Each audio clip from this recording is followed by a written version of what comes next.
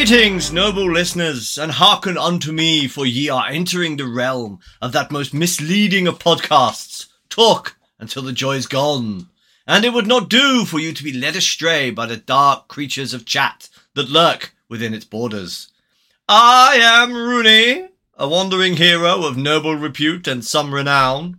And across from me, his dark visage in a you wanker. It's not my voice. That voice, where did it come from?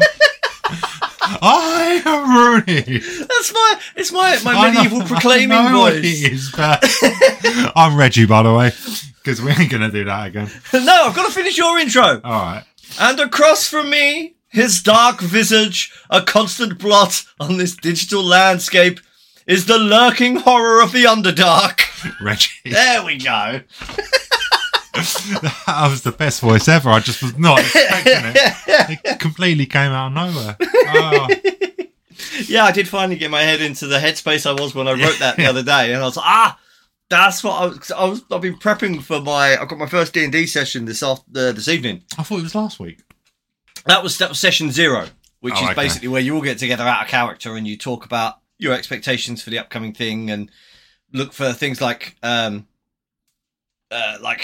trigger subjects and shit like that. This is why I don't D&D. When you've got to have an entire meeting before you actually start playing the game, I'm like, I'm out. This is apparently a reasonably new thing, but now apparently they all do it because, like, as a dungeon master, I mean, we're playing like a pre-published adventure anyway, so a lot of it's already set out. But this being D&D, it doesn't mean we're going to follow what's in the book, sort of thing. So you know, I was like, I googled like, how do you run your own campaign? I watched some videos, I read some blogs and some articles and shit, and I'm like, okay, right. You did way more work than I did when we did D&D on the podcast. Yes, I didn't realise it was such a like in-depth process. I was like, I can blag it because I've run a campaign before for the Warhammer 40k one that I did. I say I ran a campaign. We ran one really long session, and that was it. Yeah. But I was like, everyone was like, session 0. And then Richie messaged me. He was like, so are you going to do a session 0? And I was like, well, I wasn't. But the fact that you've said it and everyone else is saying it, I guess I will. So that's what we did last week. Spent like 2.5 hours or something, basically, with everyone that's going to be playing on a chat, talking about our characters that, I was asking them questions. I had a list of questions to go through. And they were asking me questions. And basically, we were working out what we wanted, how we wanted this to go, what people were happy with and what they weren't happy with. And one of the big things to come out of it, no raping, with a smaller note of no sexual assaults.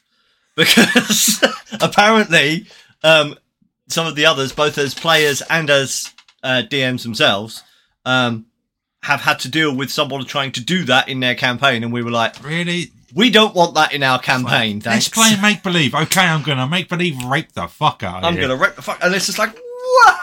Yeah, okay, that sounds a bit weird to me. Yeah. So, why didn't we have a podcast 0 meeting where we talked about things that would trigger me?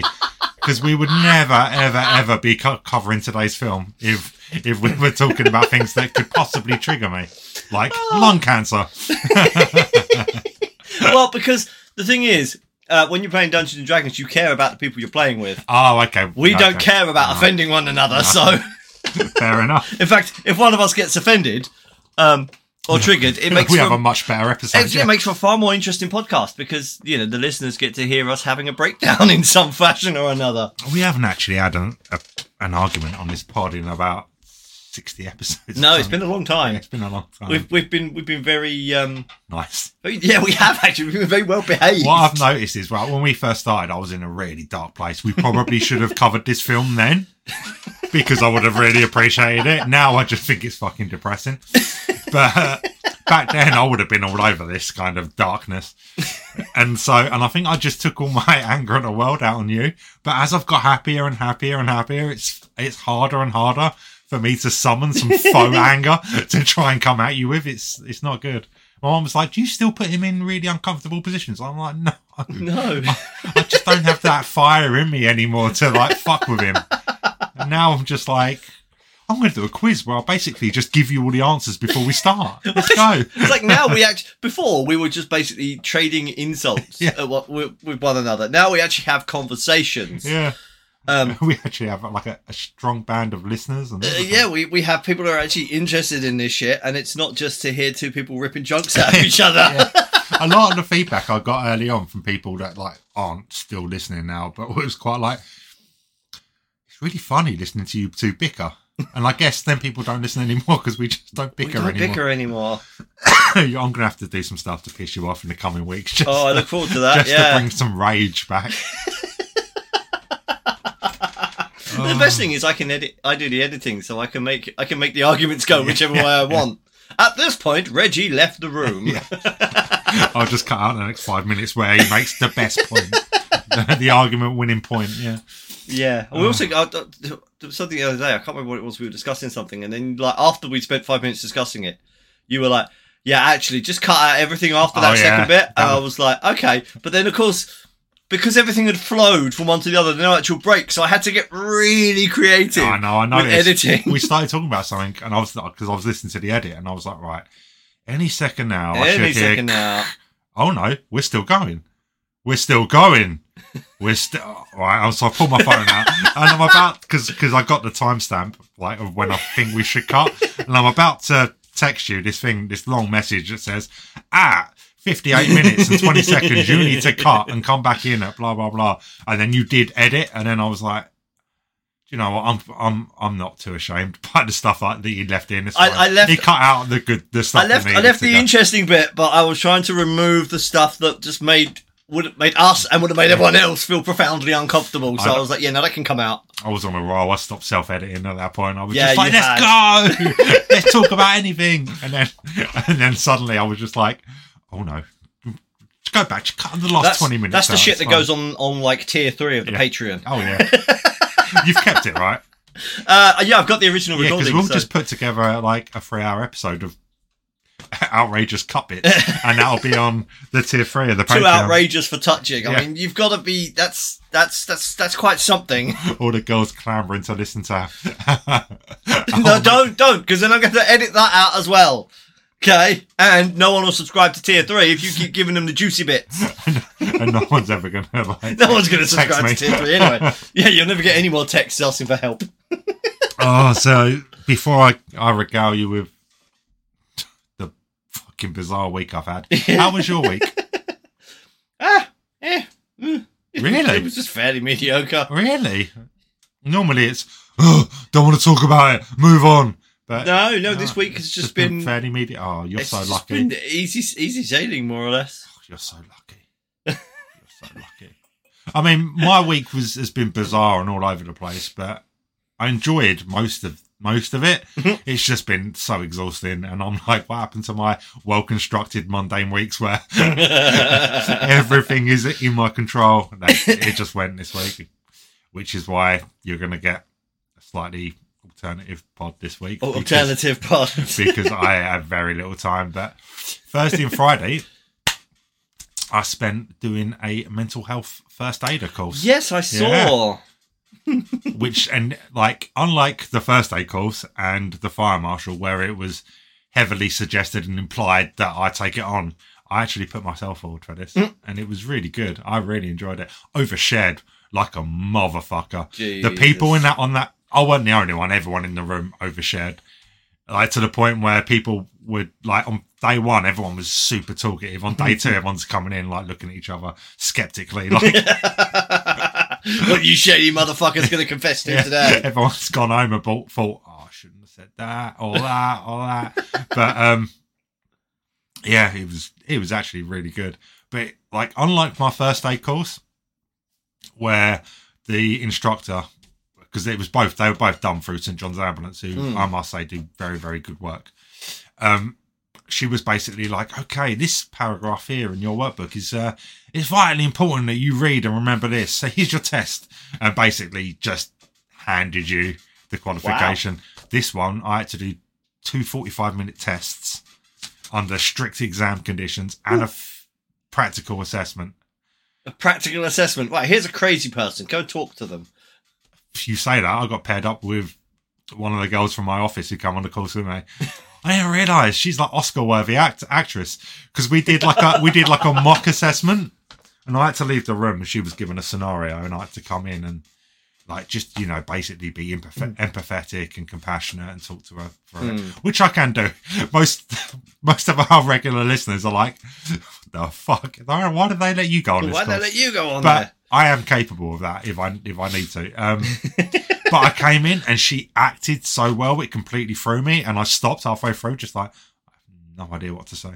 You've completely thrown me. I did not expect this level of acting. I thought I was just going to, and I said, I was super confident. I thought I was going to come in here. I had a plan. I knew what to say. But the way you've really taken on to this character who's currently hyperventilating and tears in her eyes and everything, it's completely thrown me because I was not expecting that. But it was good because I didn't go into my assessment as confident. So I was and I'm going to do this, I'm going to do that.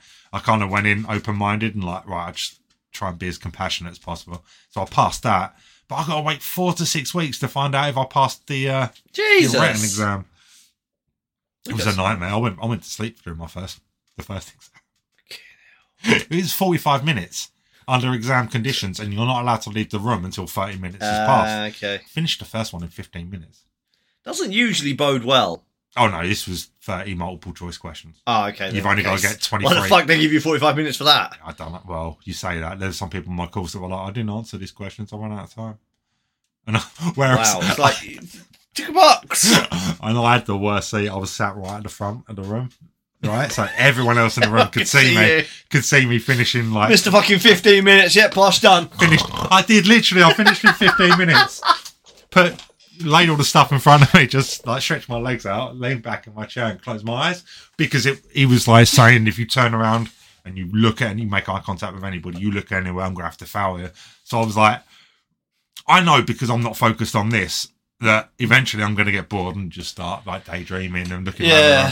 So I just closed my eyes, and next thing I know, I had someone else get up and leave the room, and him go, 30 minutes has passed. If you want to leave the room, you can leave, but you can't come back in. And that kind of woke me from my slumber, and I left. But the second one was 20 questions. You got to get 15 right, 45 minutes. Finished that one in less than 10 minutes. It's just, there were 2 or 3 tricky questions on the first one. The second one was just pure common sense. There wasn't a person in the room that struggled with the second one. But the first one, there were 2 or 3 tricky questions. But I find in that I'm quite confident in situations like that, because I've never failed in situations like that before. So I'm quite confident going in, and I think my trick is to not overthink it. You read the question just for life. Just, if there's one takeaway from this, I can do it for 15 minutes. I can't do it for life. All right, it's too hard. But you read the question, and then you just go for the answers. There was 4 answers for each question. You just go through them, and then the one that your gut instinct normally tells you is right is 9 times out of 10 right, and you just got to not overthink it and just go with it. So in 4 to 6 weeks, when I come and sit down on here and I'm like, I failed, I've got to do it again. You can laugh at me, but until then, I think I smashed it. I did pretty well. So I'd really struggle with that. I mean, first of all, is that I'm a higher functioning sociopath, I think. Yeah, I know. Hence, we did the psychopath test. Yeah. Empathy. I have limited stores of empathy. Yeah. You have empathy when you, for the right people at the right time. I have empathy for children and animals. Most animals. Yeah. Other than that, grown-ups, you're on your fucking own. Me, when you've had enough alcohol. Oh, yeah. It turns out. I'm quite empathetic. Yeah. But, so I'd struggle with that, because it'd be these 4 common sense answers, and one of them, there'd be 3 of them that are they could be the option. And then the 4th option would be tell them to sack the fuck up and go and make some tea. And I'd be like, well, yes, I am thirsty, actually. Half the conversations I had on this course were things you should never say. Man up. Man up. Chin up. It'll be fine. Yeah. They're my go-tos. Yeah.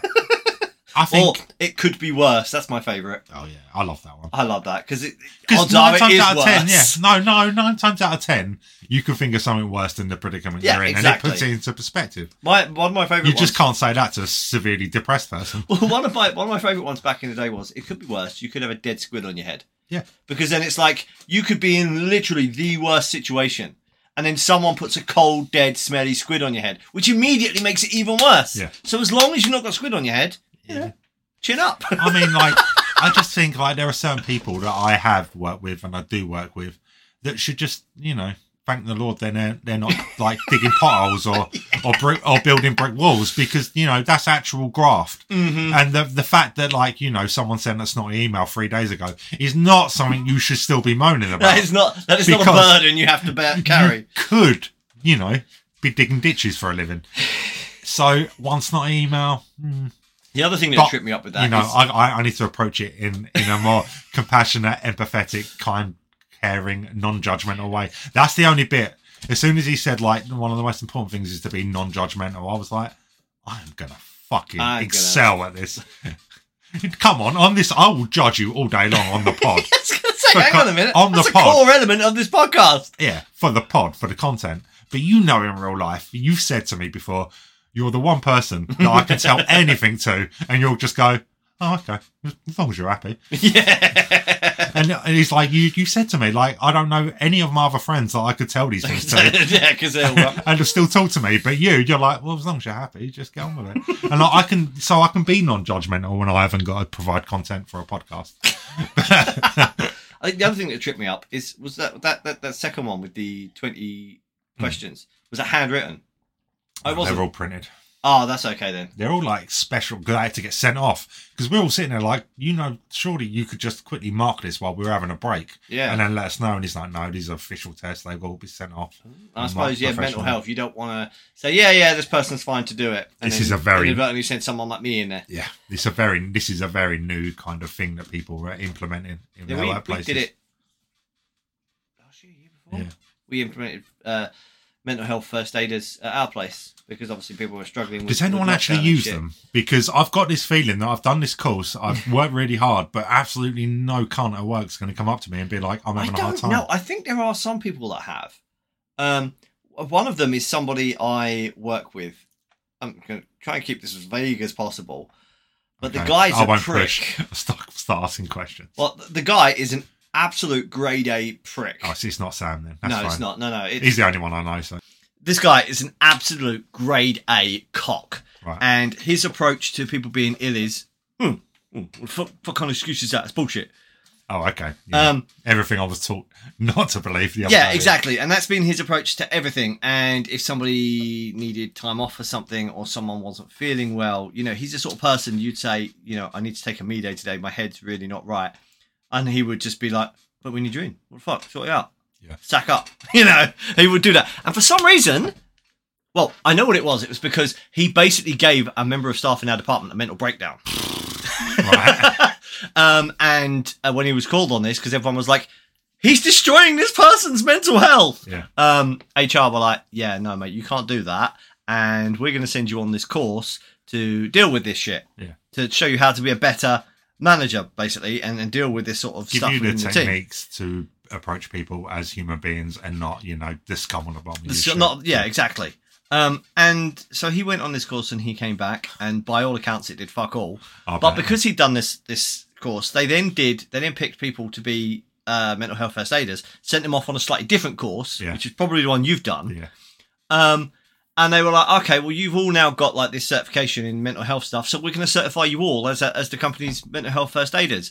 And as soon as they announced that in the meeting, me and my colleagues lost our shit. We were wetting ourselves, because we were like, do you honestly think we're going to go to that arsehat and say, I'm having a bad time, can you help? But he's been trained. Yeah. Yeah, he's a massive cock monkey, though. You can't train empathy. It's either there or it's not.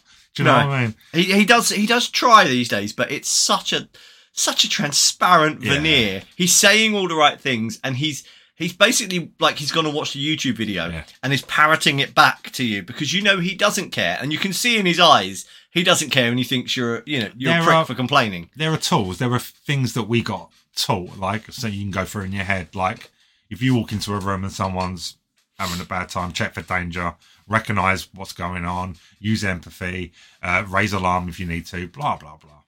I'm going to apply these things when I go down into the living room later on. It's going to be like, Amy, I called you an ambulance. There's an ambulance on the way. I'm getting you sectioned. 2 Cody, minutes to talking you're going to Reggie. Into care. I've been trained. I've been trained. I've had a conversation with Reggie about this. No, but there are things, but what we all kind That's an energy drink, not a beer, by the way, guys. What we all kind of learned by the end of it was keep that stuff in mind, but really just be yourself and just try to be compassionate. Like, do certain things. Yeah. If you walk into a room and there's pills all over the floor, don't disregard them. You know, this person's grind them up and snort a line. Yeah. And Get in there. And then report it as a possible overdose. Do you know what I mean? But mostly you just got to be kind and empathetic and compassionate, and you can't teach that. And it turns out, like, there was 7 of us on the course. At least 5 of us have been through it. And the 5 of us that have been through it were the ones that excelled in the course. Because, it makes sense, doesn't it? Because and I said at the beginning, they said, well, what are things you would look for in someone like this? And I said, experience. And the bloke went, no, that's not necessary. And I said, well, I'm more than likely I'm going to trust someone that's been through it to give me advice more than someone that's read a textbook. And he's like, oh, no. And that's the only thing that I was gone. I don't really. And then you was like, listen here, you prick. Yeah. Come here, Poindexter. you either man up or man up and admit I'm right, you prick. No, but it was actually really good. And I'm dreading the first time someone comes to me at work like I'm having a bad time. I'm like, that's the other thing. It's like, even doing something like a fucking first aider. It's like, I mean, first of all, I don't want to interact with people. Yeah. Like, at all, basically. Nor do I, but I will. If someone comes to me and they're in a real bad way, then I will go above and beyond to help them. But on a normal day-to-day basis, I'm like, look, just let me do my job. Someone comes to me in a bad way, I'm like, isn't there someone you can talk to? Yeah, other than me. Someone that's not me. Do you know the qualified, trained mental first aiders? They're here for you. Yeah. Have you met our mental first aiders? They can probably help you a lot more than me. Here's a list of charities and organisations that are good at this kind of stuff. Here's a cup of tea. There's Google. Just figure it out yourself, mate. Tea is a big part. It's like, I can believe that. Yeah. We're British, so we make a cup of tea into the way of doing it. I love that. Making a cup of tea is the solution to everything from waking up and being tired to like the announcement of the end of the world. It's just like put the kettle on and everything in between. It's like, oh fucking hell, tired today. I'll have a cup of tea. Oh man, work was hard work. I'll have a cuppa. Yeah. Oh, mate. Oh, I've really fucked up. I'm going to put the kettle on. Yeah. It's just like, it doesn't matter what it is. Oh, it's your birthday. Let's make tea. Yeah. It's just every solution. The solution to every problem is make a cuppa. The great British way. Tea. Tea and colonisation. The great British way. So, yeah, I did that. And I'm quite happy with myself. I excelled in my course. I don't want to say the best in the room, but, you know. You don't want to say it. You've just spent the last 10 minutes heavily implying that you were the best person on that course. Saying all this, right? Do you remember a couple of weeks ago where I was like, I got all these girls texting me about being depressed, but none of them want to sleep with me. Since that episode come out, not received a single message. Odd that, isn't it? Which was not. I want to just say here that I was not making fun of any of these people. I was making fun of myself in the fact that they don't see me as like sexually attractive. They just see me as the person to dump all their problems on. But, you know, people will take it whichever way they want. They'll take it whichever way you're giving it, apparently. Well, or maybe not, because no one cares anymore. My humour is complex. Right, so I got mildly offensive, apparently. Yeah, I got home from my course on Friday feeling really super good about myself, right? I'm like, I fucking smashed this shit out of that. What do I find? A letter. Apparently, I went through a what's it called? A congestion charge place and didn't pay it. But I didn't. I have never ever once. I was going to say you have to since go down I passed into London my test, for that. Driven to past Thurrock. Yeah. As the driver, I've been obviously as a never. But there's a picture with my number plate, right? And I'm just like, this is fucked up. So I figure out the date, and I figure out I've still got like 12 days before I need to pay the first fine. And I'm just like, I can't figure it out. I was not there, especially at 6 o'clock in the evening. I would not be driving around Thurrock on this day. But it's dark, so all I can see is like an illuminated number plate, and then this picture of a car that I can't even see really in this shitty quality black and white picture. And I'm like, oh, how am I going to get around this? Because it says you can if you find enough evidence, you can prove it, won't you? Blah blah blah. And I'm like, but I can't. I don't know what I'm going to do. I'm like, do you know what? I got work tomorrow. I got the fucking podcast on Sunday. I'll deal with this on Monday. So I put it to one side. And I come home from work yesterday and there's another fucking letter. And apparently, like 7 days later, I was driving on some road in London and didn't pay another congestion. It was congestion or green charge. Yeah. But again, there's a picture of the number plate with my thing on it. And it was daytime. It was like 11 a.m. this one. So there's a picture of a car that looks identical to mine.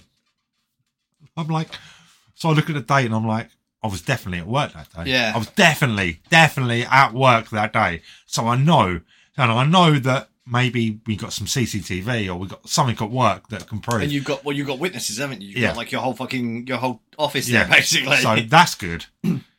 But again, I was just like, I'll deal with this on Monday. So I haven't actually investigated it or gone after it. But I'm sitting there looking at these letters like, this is so fucking weird. Like, I didn't. How bizarre. Somebody's cloned just made up a set of. Yeah. Well, you can go on fucking eBay and get them for like a tenner. Yeah. And then just put them on a car similar to mine. Yeah. And then just driving around, just not paying fees. Not paying fees, probably not paying tax or insurance or anything. Probably drug dealers too. I Probably imagine. drug dealers, Or criminals in some way, shape, or form. Well, yeah, because, you know, if it was Joe Public and they get pulled over for any reason, Yeah. and then they run the plates and compare it to the driver's license, they're going to get nicked. Yeah. So, yeah, it's going to be some kind of Criminal enterprise. It's going to be some kind of crim is doing it. Yeah, so awesome. I drove here today because it's only my house to your house. It's fine. And I'll drive home at the end of this. But now I'm like, I'm not driving anywhere until I've got this sorted because there's probably an APB out for my fucking car and they'll pull me over. Not until you've defaulted on it or no. For the crimes that are being committed. For the crimes that are being committed. Not for the charges. Yeah. For the crimes. Even if they have not been caught, if they've got them on CCTV and they're like, right, look out for this number plate, I'm going to get pulled over and charged with whatever because my mum was telling me a story about my dad years ago, like before I was born. Someone broke into his car and stole his bag. It had all his work stuff in it. They discarded all his work stuff but kept the bag, right?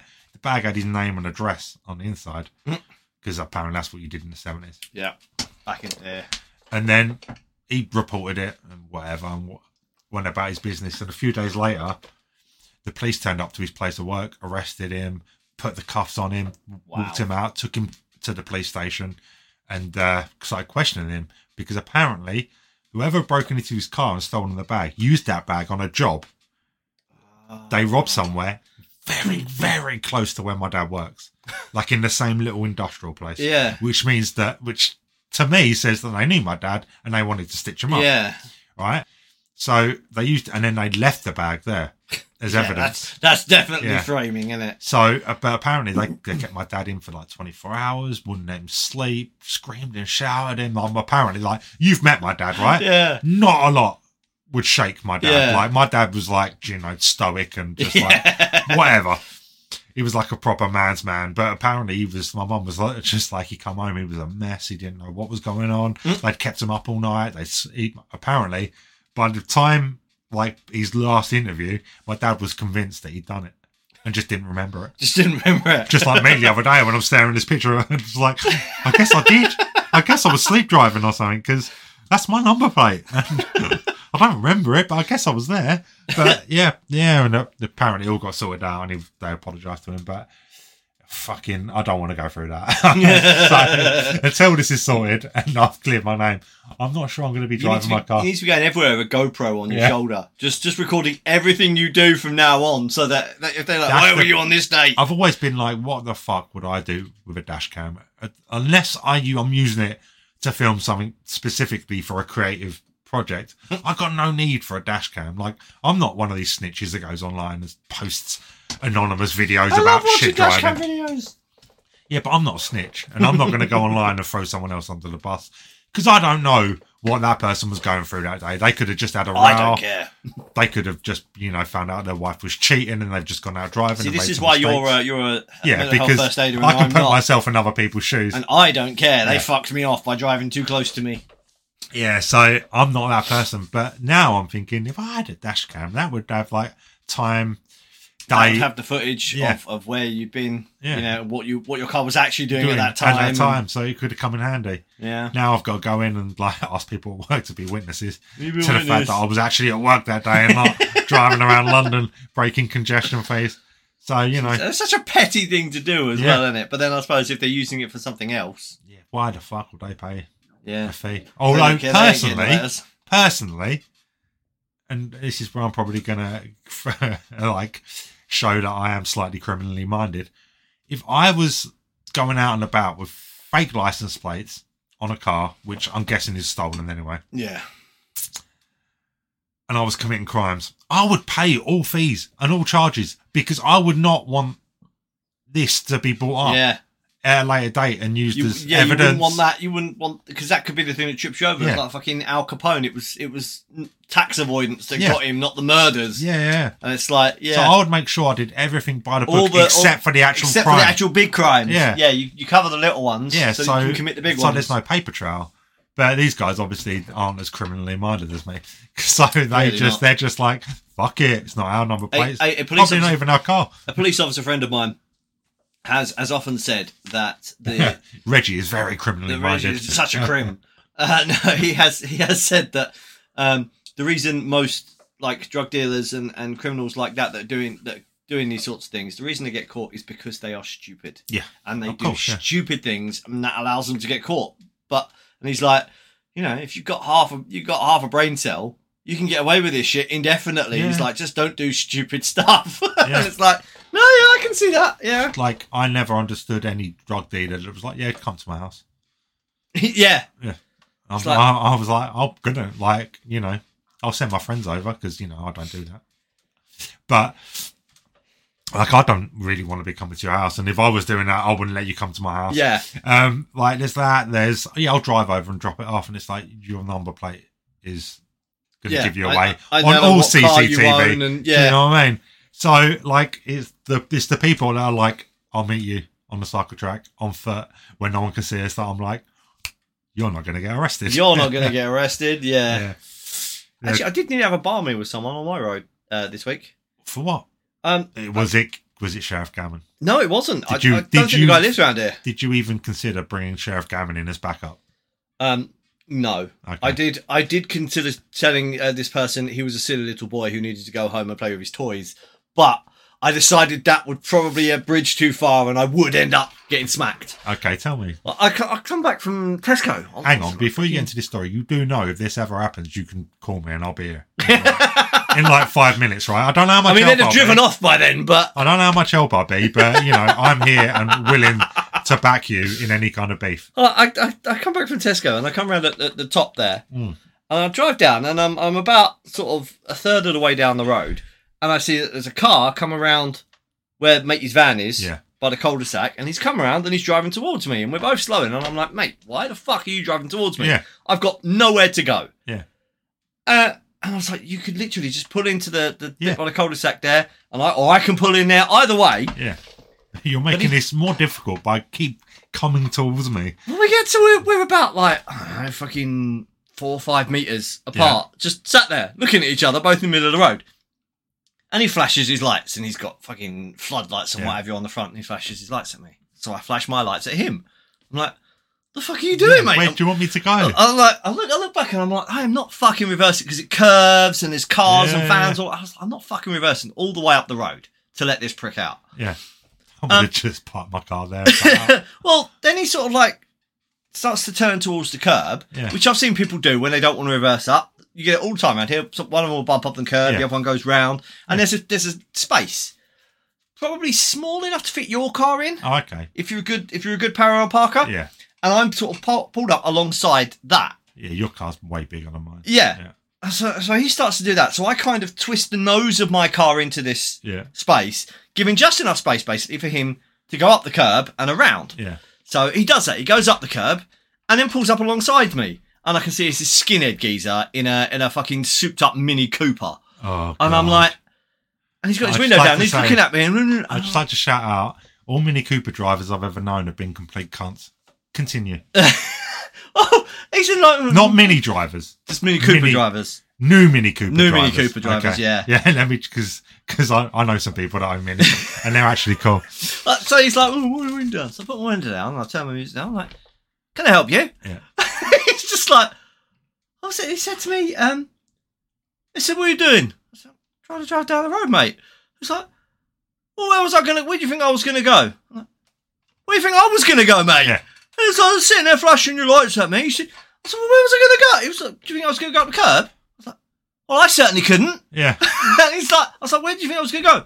In that space. And I'm like, that space there? Yeah, that space there. And I'm like, that fucking space there, you wouldn't be able to fit your car in, mate. Yeah. I was just, you're supposed to go in there. Blah, blah, blah. And he starts giving it. And I was like, I could continue to argue with him, but I can feel my IQ decreasing by the moment. So I just looked forward. I looked forward, put my hand on the stereo. I was like, okay, off you go, mate. Waved at him, pulled the window up, turned the stereo up. Yeah, because that's not going to enrage him further at all, is it? I was just like, I can't, no, you are now beneath my notice. Off you go. And I could hear him go, yeah, fucking, as he drives off past me. And that was a Reggie move. That was an absolute, because I was trying to diffuse the situation, but I'm like, I'm not admitting I was wrong, because you're in the wrong, mate. Yeah. You diffuse situations as well as me by just pouring pure gasoline on them. Do you know how many times I could have just been like, no, you know what, mate, you're all right, you're fine. This is my fault. And walked away from a situation. And instead I just laughed in the person's face and made it 10 times worse. Or tried to shake laugh, I was just dismissive of him. Or tried to shake their hand. Or just dismiss people like, you're not worth my time. Yeah, okay, off you go, mate. I was just like, I'm too stubborn to admit being wrong when I'm not. Yeah. And I was like, well, I'll do this. And looking back, it's like, it could have gone either way. You could have just snapped and got out of the car and tried to have a Barney. I mean, you would have struggled considering our cars were about this far apart at the time. Or, exactly what happened would have happened, which is he just drove off, like, probably talking to his passenger about how fucking, Nobby was. I should go back and hit him, I should. I was just like, oh, fuck. Not in my fucking country. Oh, my fucking long head. Prick. Long hair. Needs a haircut, that cunt. Oh, I can't with his driving gloves and his long hair. I fucking love my driving Who the gloves. fuck does he think he is? Mate, read the back of the car. I'm a fucking Ghostbuster. Yeah. You don't want me busting you there. No, fuck off.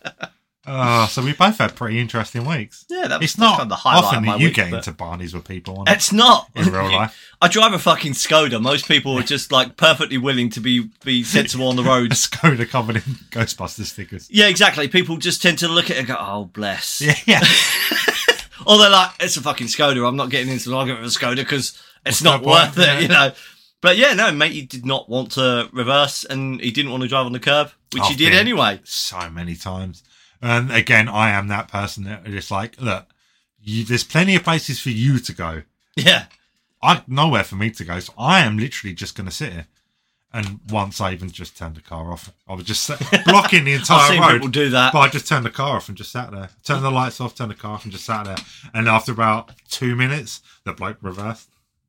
And I drove past and just got the biggest earful of screaming, but I was just like smug as fuck. There was almost a Barney as I was waiting for you to open the door. Really? Because I pulled up right outside your house. Yeah.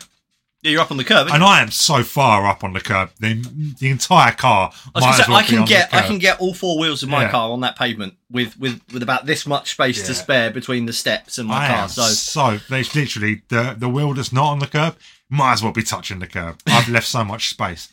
As I'm getting out of the car, I see, because your house opposite the road that runs right outside your house. Yeah.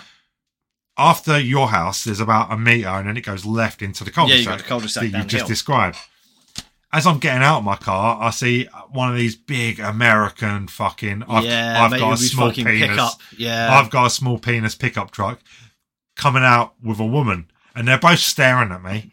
And they're staring at the space. And they're staring at me and exclaiming, like, what the fuck do you want us to do? And, I mean, I had my comeback ready, which was, don't buy such an insecure person car. But he just went really slowly, and he got through with loads of fucking space. And he got out, but the woman in the car was just staring me down, and I was just standing outside your house, vaping, smugly. Oh, yeah. They fucking hate it around it, because... I hate it around it. The park around it is stupid. There's nowhere near enough space. I only parked here today because I was running late. You've got, like... On our side of the road, it runs basically the entire length of this road.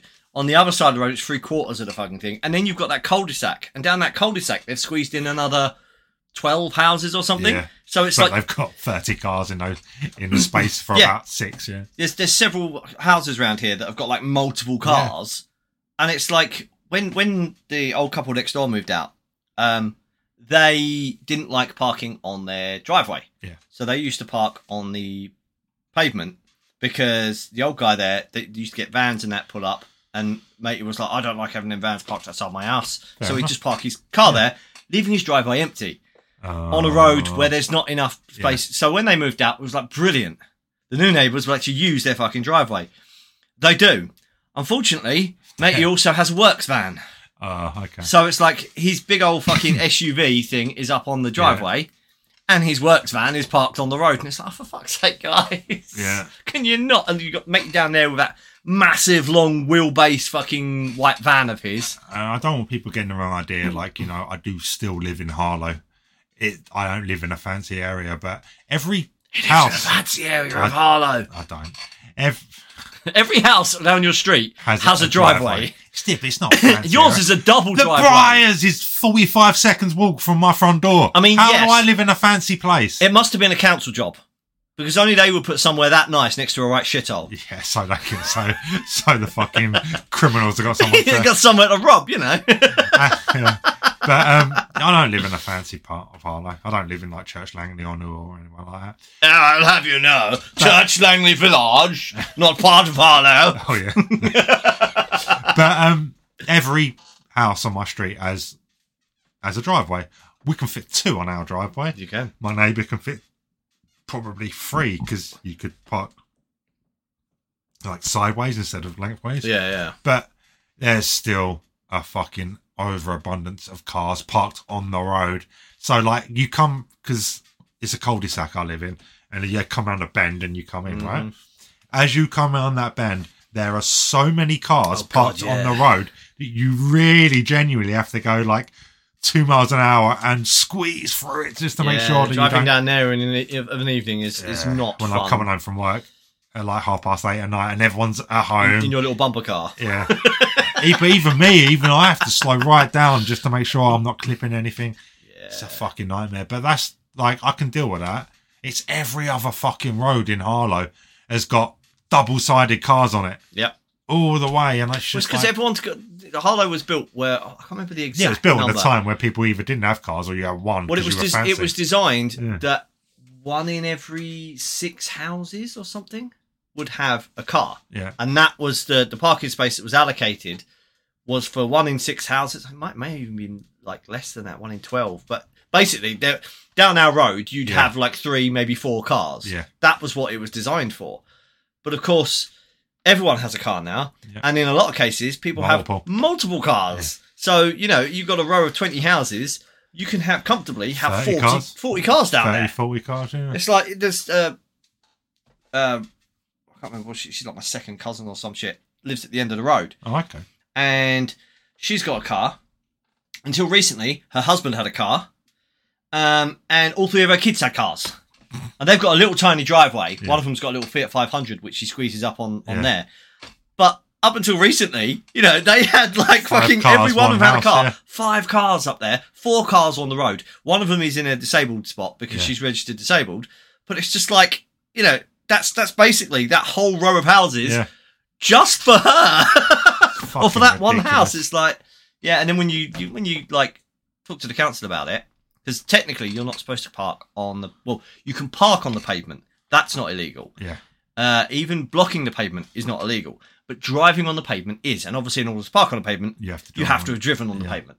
But Harlow Council won't enforce it because if they enforce it, they start getting hounded by drivers and driver association groups asking for more parking and demanding more parking, basically, because there is nowhere to park. So you get like these old people like, oh, this car was parked on the pavement and I had to walk round it. And it's like, okay, but the other side of the road was clear. Yeah. So, and it's just like, where do you want us to park? I did say that. I once had someone complain about me being parked up on the pavement. Yeah.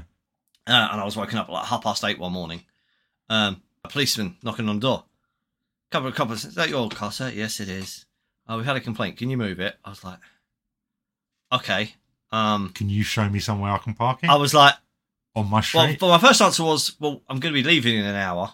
Yeah. Can I? And they were like, no, you've got to move it now. Otherwise, we've got to like issue a ticket. I was like, okay.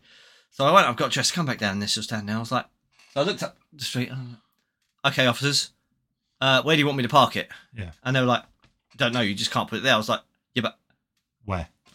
There's literally nowhere for me. But I ended up parking it round by my mum's. Yeah, I bet. Yeah. Which is just like, it's absolutely insane. Well, the reason I normally park like 5 minutes walk from your house, is for that fact. Today I drove all the way around because I was running really late and I didn't have the extra 5 minutes. But normally I park in the actual pre-approved car park and then walk over. And that's only because I go to Stabbtard to get a coffee and it would fucking take forever otherwise. But even like that main road that runs from the Southern Way up to the old school, that's a fucking nightmare to drive on. If you ever drive down there, it's constantly like just all squeezing past the other car if it's coming towards you, and I'm just like, I don't like this. I don't want this. This is stressful driving. I was out there the other day. What was I doing? I was placing a headlight bulb on my car before its MOT the other week, and I'm out there and I've like got my fucking arms elbow deep in my fucking engine bay, and a car comes past, and there was matey's van bumped up on the curb where it always is. Then there was this funny little white car that looks like a washing machine. Yeah. And then my car. So basically, I was hanging over next door's front door because this white car was outside my house. I was up on the pavement. Matey's van is obviously opposite the cul-de-sac, so cars can go around it. This little white car wasn't fully up on the pavement. They'd only bumped like one set of wheels up, sort of thing. And this big 4x4 thing comes steaming down the road, goes around Matey's van, swings back in around his van, and takes off their wing mirror. And I hear this clatter. I hear the thud and then this clatter, and I'm like, I look over at mine, I'm like, oh, well, my fucking wing mirror, I don't care. And this lady comes out and she's like, oh, was that your wing mirror? I was like, no, love, weren't mine. I walked around and there's this big scuff mark off on this other car's wing mirror, and I'm like, that was theirs. And she was like, oh dear. And I looked down at the road and there's like the back of her wing mirror has come off and clattered across the road, so she had to pick that up. And she was like, oh dear, do you know whose it is? I said, yeah, I do. But I don't like them, so don't worry about it, love. I won't tell anyone if you don't. She gets in her car and drives off. I don't like them because they parked over Christmas. They parked up outside our house. Were they the ones that parked outside your house last week? Yes. Yeah, okay. And over Christmas, they were parked up there for 8 days. They didn't move their car. They didn't move it at all. Parked right outside my fucking front door, and I'm like, you know, it's like I had my mum and sister over for Christmas dinner, and they had to walk around the car, and it's just like, it's all right. It's annoying when I have to do it, but when someone else does it, and they live down in the fucking cul-de-sac, so I was like, no, love, fuck them. Take the other one off if you want. I've got a hammer in here. Have they parked outside your house ever since? Oh yeah, they were there yesterday. Oh really? I was half expecting to see them today and then just be like super late because I'd have to drive all the way around again and go park somewhere else. But and this concludes the old men moaning about cars portion of today's podcast. Come on, like we don't really ever talk about masculine things like cars. So today this is true. We're bringing a masculine in. I was able to give someone advice on a car on Facebook. Yes, cars should have 4 wheels. They need all 4. Well, technically 5 because I'm steering. I realised as I was saying. No. I was saying I was doing my headlight, and someone posted in one of the Yeti groups. They were like, I found this in the car park, like by my car. Is this off my car or is this from someone else's and it's dropped? Yeah. And I was able to go. Yes, that's the back of your headlight cover. You need to reach in here, put that on, screw it back on, and make sure it clicks into place this time, because clearly when the bulb was replaced, it didn't. And I was like, I felt more pubes growing in as I was typing. I was like, boom, check me out. You had to quickly whip your top up to see if you had a little hair on your nipple. I had a mum tattoo appear momentarily on my bicep. I went down stairs. There was a Stella in the fridge. I smacked Amy. Oh, it was fucking brilliant. I had to go down I got halfway to Ladbrokes to make a bet before, I recovered myself enough. Yeah, before I realised I'm just a little beta sissy. I was going to go down, put a few bob on the GGs, and then I was like, no, what the fuck? A few bob on the GGs. That's masculine, that's what men do, I don't know. All our American listeners are just like, fuck's sake, what does few bob on the GGs? Off to Google. Yeah. Just Urban Dictionary, everything we say. Can we talk about Will? Wasn't that a film? Can we talk about someone else? Can we talk what's about eating Will? I just want to know why you brought him into my life. I felt that the two of you would be like, I was going to say Pinky and the Brain, but you're both Pinkies. No, we're like oil and water. We should never mix. But you do! And when you do mix oil and water, you get such nice patterns. Oh, he's a fucking stalker. I've never known. I had a girlfriend for 16 years. Didn't text me as much as Will text me. Oh, he wants to be your friend. Which is fine. But if he wants to be my friend, respect my wishes. Ignore me. Leave me to my hermit life. Stop trying so desperately hard to get my attention. I have to say, I know I said this in the chat group, but your relationship, the two of you, makes me ill. You're like when you see shots from like pride marches and stuff back in the pre-COVID times. Oh, okay. And there would be some old granny holding a leash of like some old boy crawling around on all fours doing the doggy thing. Yeah, that's basically you two. Which one am I though? I mean, that's the problem. That's the problem.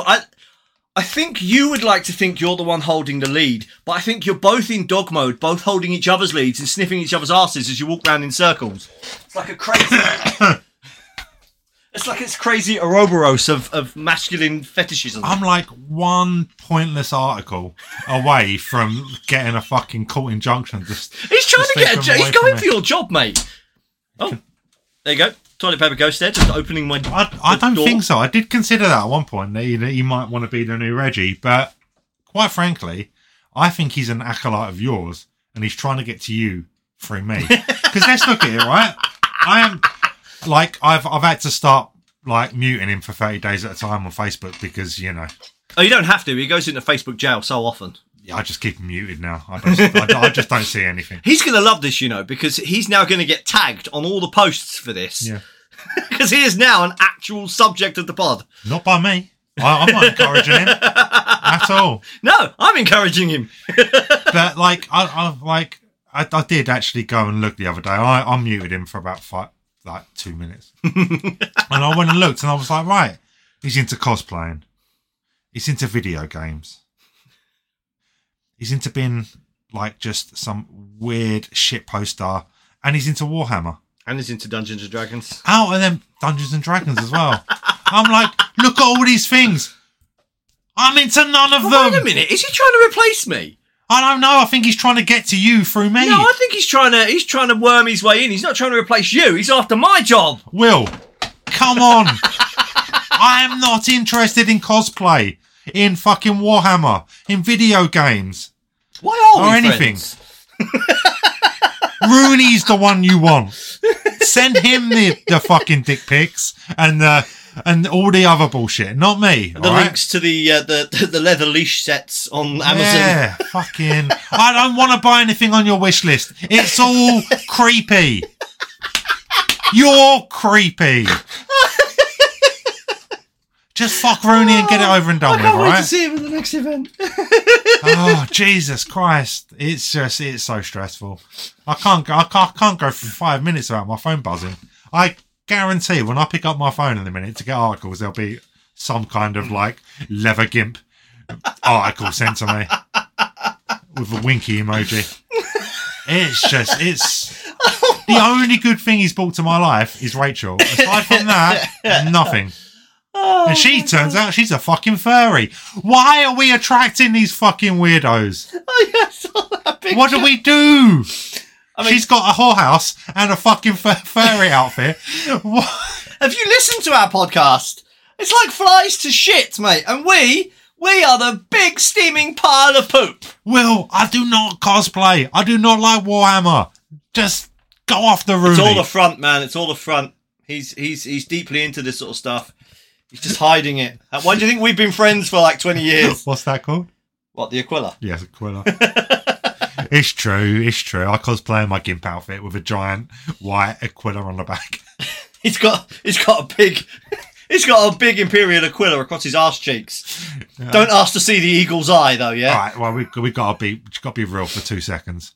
No matter how much you call me senpai, I will never notice you. Oh, you've just given him a full-on boner there. You could cut glass of his nipples right now. You whispered it and everything. You have a wife and kids. They deserve your attention. I don't.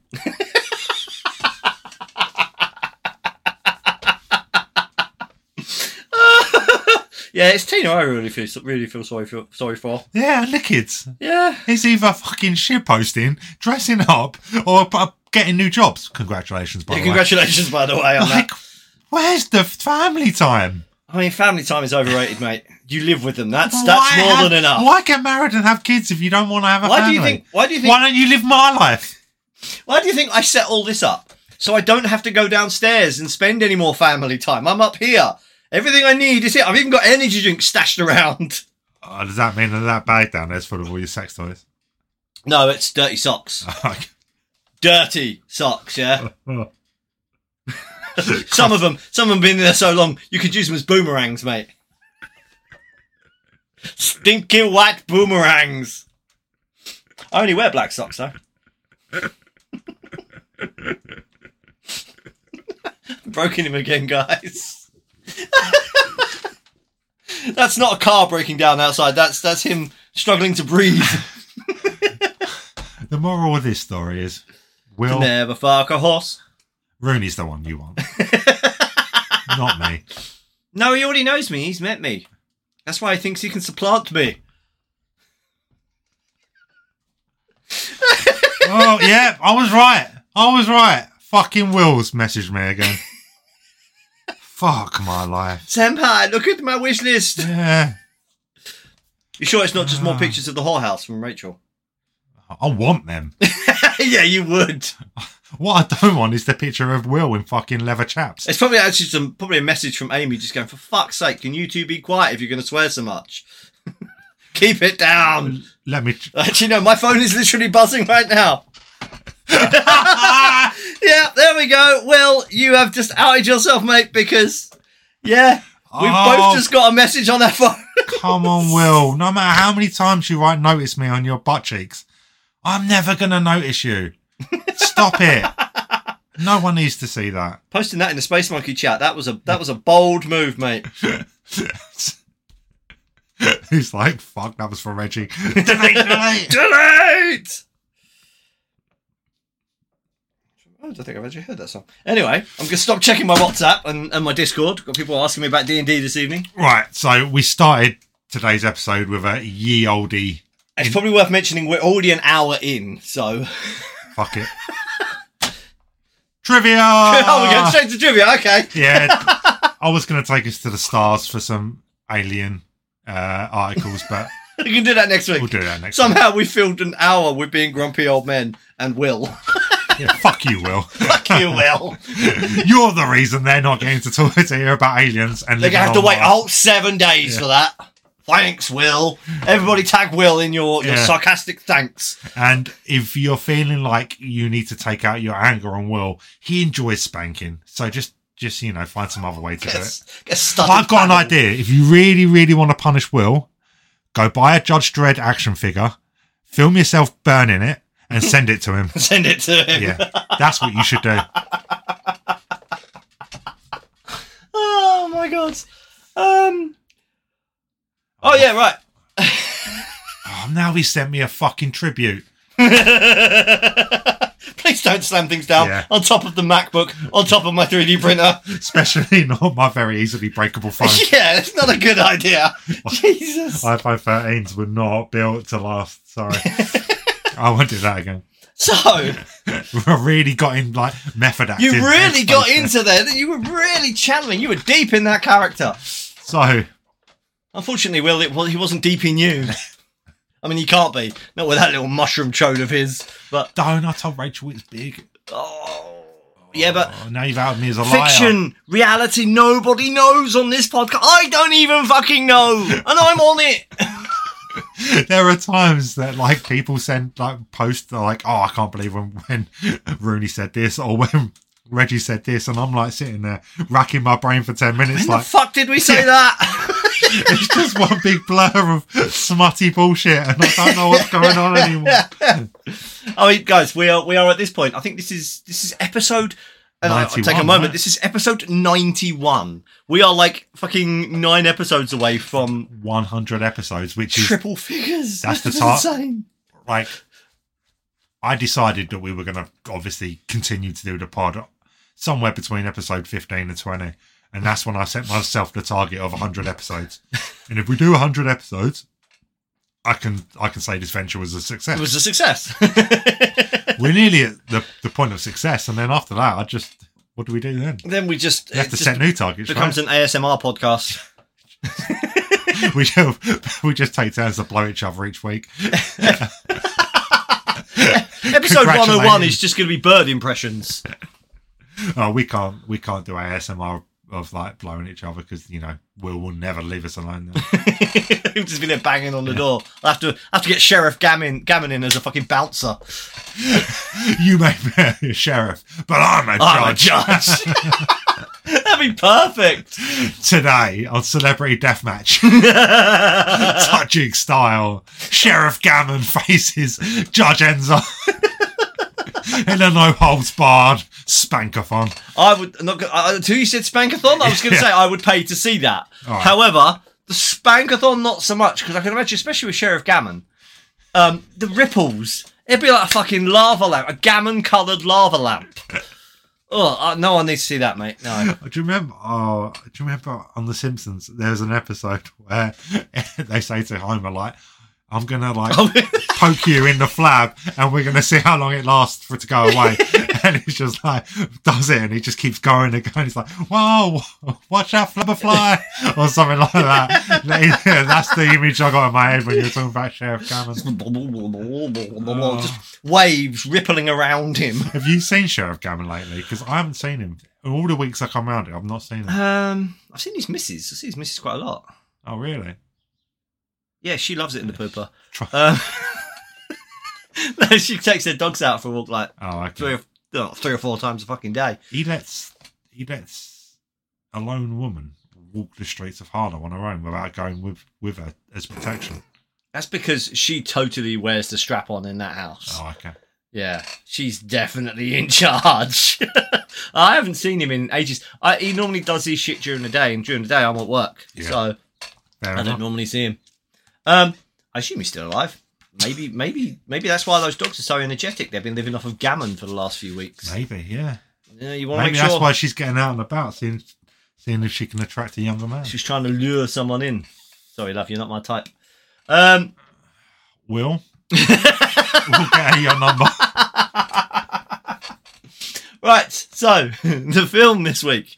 This is going to be a complete fucking tonal shift here. Yeah, but like, if this is your first episode, get used to this. If it's not, they're used to this fucking whiplash-inducing. At one point, we were going to go from ye olde English intro to aliens for 3 articles to Catholicism.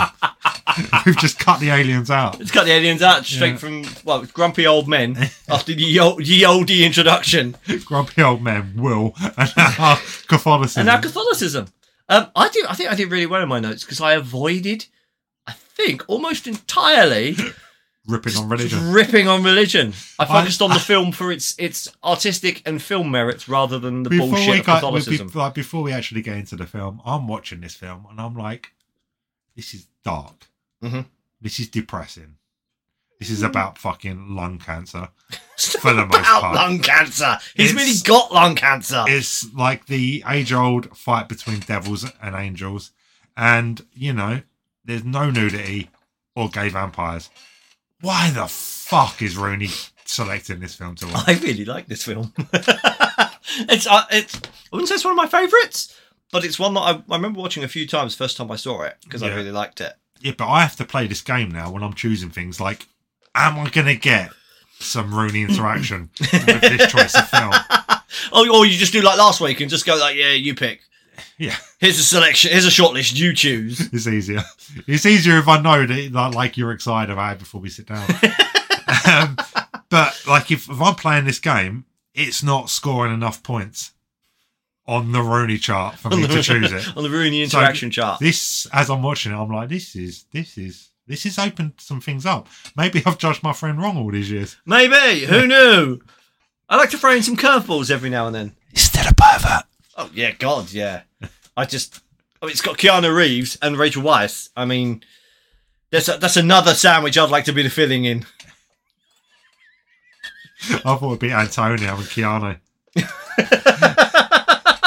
You'd like to be in the meat in their sandwich. I did realise, I think I drool over, not so much Keanu, he's not really my type. Did you grow your hair so Antonio can put it while he's blasting you? We can take it in turns, mate. Yeah, we can put both our hair in pigtails for when we're 69.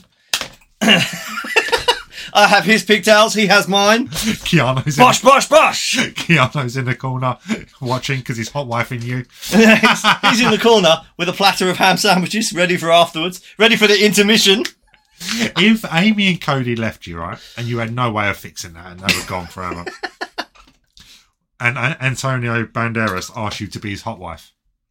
Yeah, probably. Yeah, I thought so. Yeah, probably. I was thinking about this the other day. Not about that specifically. I was stroking and I was thinking. I was at Edging the other day and I was at hour 3 and I just started thinking. I'd had my second-hand sandwich of the session. Yeah. I was on my 3rd bottle of lube. I didn't want to go and get some more Watsits just yet. The orange smears on my dick were none too appealing. But no, I was thinking, right, and this is why Will hangs around, right? This is why Will hangs around. Yeah, this sort of weird fetishism. There was a mutual friend of ours, a certain troll, Tampax troll. Oh yeah. And was posted about his less than successful adventures in dating apps and things. I just read it and I was like, yeah, I was here about 6 months ago. He keeps trying and he's been very open about it on Facebook. He keeps recounting it and it's just like, I said to him, and I actually think it's probably true. If I were in his situation now, I wouldn't fucking bother. I would just, it would just be porn, video games, and books, basically. And then, yeah, when the need arose, it would be a prostitute. Okay. Because I can't be dealing with that whole dating thing, especially at my age, with my proclivities. No. Yeah, I just don't want to. I've got no interest in giving up. It's all about, like, I just don't want to compromise. I don't want to deal with drama. I want to play the games. And then I don't want to get into a relationship because then that means I've got to compromise. And right now, I just don't care enough. He don't want to compromise. He works. He does the podcast. He watches Super Bowl Sundays. Yeah, I just want to do me. I don't care. But I've wanted to do me for years, and apparently that's weird. Wilk's been wanting to do you for 91 weeks. Actually, I know there will come a time when I'm like, fuck it. It's time for some human interaction and a hug. But at the moment, I'm just, I just can't be bothered. I'm enjoying having 100% control of my life. And I reckon that you and Richie should just get like a house, like a 2-bedroom house somewhere together. I would happily share a house with Richie. Just the 2 of you hermiting in a fucking house together. Yeah. That would be amazing. I'd rig the place with cameras and it would be like a Big Brother sort of thing. Oh, me and Richie, it'd be great because we probably only ever like say hi and bye. Yeah, you'd never actually talk. It would just be like, Day 47 in the creepy fucker house. Do you know, like, style relationships implement, like, date night as a way to bring the spark in? Well, I think me and Richie could have, like, Friday nights are, like, companion night. We go and meet in the kitchen for 10 minutes and have a chat. We both go and sit in the living room together and, like, I don't know, we select a series and we watch one episode together. Watch one episode and then just scurry back to your rooms. Fist bump and then run back to our rooms. Richie, if by chance this is the one episode you're listening to, I'm halfway there to my deposit, so you know. We can make this happen. This is one of the most insane tangents we've been off on a long time. I won't let Will come round. We won't invite Will round. Nobody invites Will round. Apart from Rachel, but she's insane anyway. Yeah, she's got a whorehouse. She's got a whorehouse. She gets him round to tidy up afterwards. This is gonna. Do you know about that one where I was making fun of her fiance because I got a number? Yes. Yeah, I had to apologise for that. I feel like I can imagine you did. I did wonder whether there would be any comeback from that. She texted me to say it was funny, and I spent 10 minutes apologising. I feel that like there's going to be some more apologies this week to her, not Will. Episodes like this are a real test. Will fucking deserves it. Episodes like this are a real test of who amongst our listeners gets it. Yeah. Because the people that get it think it's funny. The people that don't are taking offence. Yeah. Storm out of the Space Monkey group and never speak to us again. Fucking hell. Oh, anyway. Shout out Space Monkey 2. All jokes and all bullshit aside, I saw what you wrote on Instagram last night. Man up, chin up. Everything will be better. Could be worse. Could be worse. Could be a dead squid on your head. Oh, yeah. And this guy reckons he aced his fucking mental health first aider. Were you being bummed by the St. John's person? Is that how you did it? No, Curtis isn't that way. We didn't ask about that. Way, Put a wig on. Everyone can be that way, mate. I was giving hugs to all kinds of women, though. They were all like stressed, and I said to one of them, like, "Do you want a hug?" And she said, "Yeah." So I hugged her, and then like two other women were like, "I want a hug." So there I am in the little small canteen, just hugging people to make them feel better. I'm not even a hugging kind of person. Pardon me. I fucking hate hugs. Oh, I know you hate hugs, which is why I'm going to start hugging you at the end of every episode from now on. I will straight up break that nose of yours. Oh yeah, you're fucking strong enough for that. I'll fucking try. I'm just going to lock you in the bedroom with my dog. My nose is like a shield of steel. Right, okay, anyway. We can move on from Batfink, because there's a reference nobody expected. Did you get any... I beg pardon? Have you got any trivia this week? I've got loads of trivia. Good, let's go. In fact, this week's trivia, I can't turn it because the cable's in the way, but this might be my longest trivia note ever. Fucking hell, go.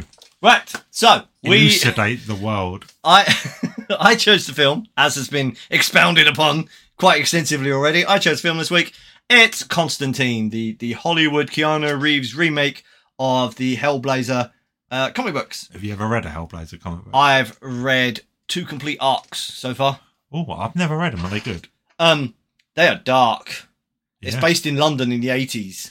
Yeah, I knew Hellblazer was like a British character, which is why I was so kind of... You'll probably like it. It's dark. It's violent. Yeah, it's dark and violent. You'll like it. I'm assuming you got PDFs. CBRs. What's CBR? I don't know what CBR. It's a comic book format. Oh, okay. Yeah, that's how I've been reading them on here. Do you want to put them in the... I've already set up a folder on there which currently contains Moon Knight and Hellblazer. Oh, okay. All the stuff I've got. I'm just waiting for it to finish synchronising, and I was going to shoot you the link over. Awesome. See, I'm way ahead of you. I've got 3 days off. I can read them all. Yeah, exactly. Right, so it was released 18th of February 2005. I was pretty spot on with my reckoning for this one. That's about the time 2005 was about the time I thought it was. Yeah, I knew it wasn't recent. I knew it wasn't super old. So it's kind of in that ballpark. It was directed by Francis Lawrence of I Am Legend and the Hunger Games Catching Fire fame. Fuck's sake. Yeah. No, I just remembered you told me there was a end credit scene. Yeah. And you didn't watch it, did you? No. Okay. Well, it's okay. I remember what it was. It's a really short scene. Okay. Based on John Constantine by Alan Moore, Stephen R. Bissett, Rick Veitch, and John Tottleben. If once you say the name Alan Moore, I'm like, yeah, I'm reading that. Yeah, as soon as I get home. Starring Keanu Reeves, Rachel Weisz, Shia LaBeouf, Tilda Swinton, Pruitt Taylor Vince, Jimon Honsu. I'm apologising if I'm pronouncing that wrong. I spent 2 days trying to figure out how to say it. Gavin Rossdale and Peter Stormare. Do you where do you fall on Shia LaBeouf? Because some people think he's a crazy lunatic, and some people think he's like a good actor. He's a crazy lunatic. I mean, Shia LaBeouf basically plays the same character in every film. Oh, okay. if you've seen Kingdom of the Crystal Skull, yeah, you've seen Shia LaBeouf. You've seen his acting. I've repressed that entire film. Yeah, he basically plays the same character in this. The plucky youngster, upstart youngster, sidekick. Yeah, I quite like Shia LaBeouf. I don't actively dislike him. No. Have you seen that song about Shia LaBeouf? No. I will share that on the socials because it's fucking hilarious. I think he was woefully underused in this film. I think they should have actually given him something to do. This was fairly early on in his big movie career, so he was still. I mean, if you look at him, he looks about 12. He looks so young. They put him in a flat cap to make him look older. Yeah. Which, yeah, old fucking Peaky Blinder in here with his flat cap. Have you ever seen that? What, Peaky Blinders? No. No, I mean, it's not my kind of thing. No, my mum became obsessed with it, and then Christmas came and I got a flat cap. Which I have to admit, I get compliments. People keep telling me it suits me. So it does. If you'd asked me, I wouldn't have said it would. Yeah, it suits me way more than the baseball cap. So yes, I think I'm replacing the baseball caps. Yeah. So budget of $75 million. Box office $230.9 million. Okay, so 205.9. No. Yeah. $75 million. Mm-hmm. Made 230. Oh, sorry, so 155.9. I was like, my maths is not my strong suit, and I know that's wrong. The minute I'm like, I'm good at maths and nothing else, I can't get anything right. You've jinxed yourself. Well done.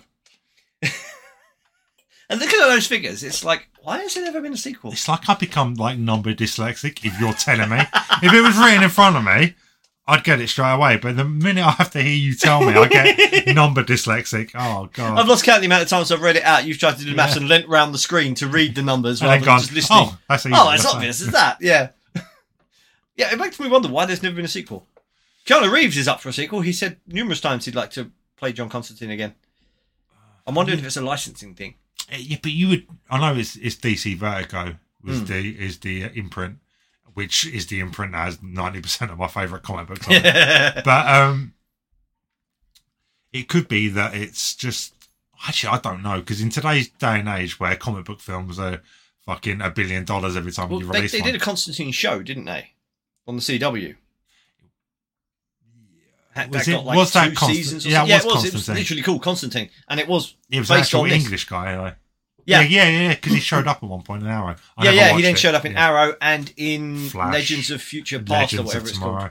He's actually a regular cast member on. Yeah, I stopped watching Legends of Tomorrow. I only know this through the internet. I've never watched any of them because it jumped the shark after about 2 episodes.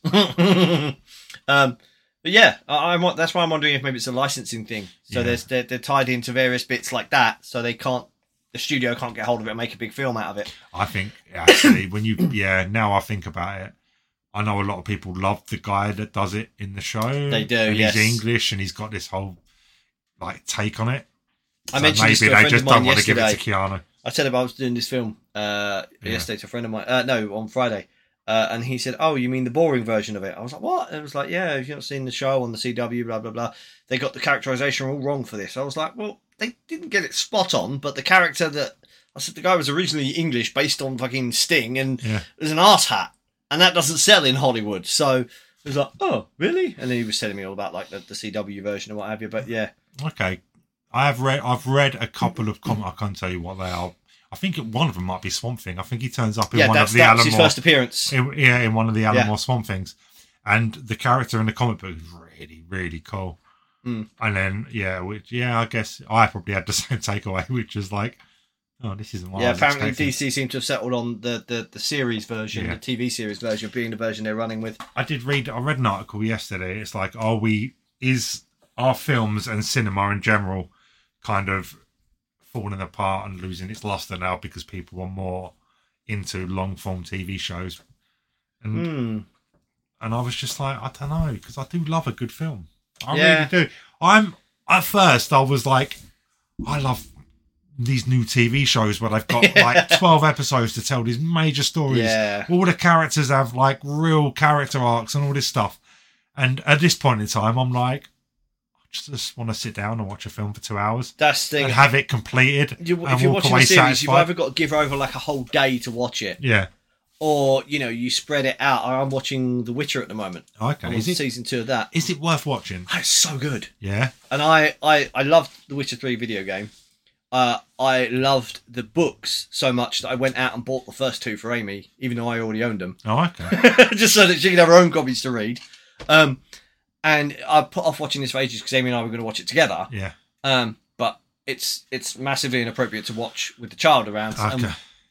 It just never works out. And the other day I was like, all right, fine, fuck it. I'm watching it on my lunch break because the child's at school and that. And it's so good. Henry Cavill is Geralt, basically. He has captured it perfectly.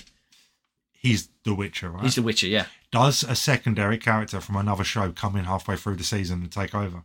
No. I might enjoy it then. No, yeah. It's actual characters from this episode, this season. I admit, this is one of the things that Ash told me to watch. So eventually, at one point, I was going to sit down and watch it. It is really good. But now you've told me as well. So but the thing is, it's like they're all an hour long. I think the first episode is actually just over an hour. Yeah. But they're all like an hour long. So it takes time, right? Yeah, you've got 10 episodes in the first season. What I find, and there's the third season on its way. So it's it's a big investment. And sometimes what I'm beginning to find with these shows is that because they got so much time and because every character has an arc and it's all a lot of them are really good storytelling, you really need to remember a lot of information. Yeah, you do. It's not like watching a sitcom or watching a soap where you can just not watch it for 4 days, put it on and go, oh, I'm guessing this person broke up with that person and that person's been sacked from their job and cool, I'm up to date. Yeah, we're off. Like a lot of the time, if I watch it and then I can't watch it for another week, I'm sitting there and I'm like, there's something. So what the fuck's happened? Yeah. So I will do it. Well, it's I've started a rewatch of all the Star Trek films. Yeah. I watched the motion picture last month. Yeah. Terrible. Really wish I hadn't bothered. But I was like, no, I've only seen it twice before, I think. So I sat through that.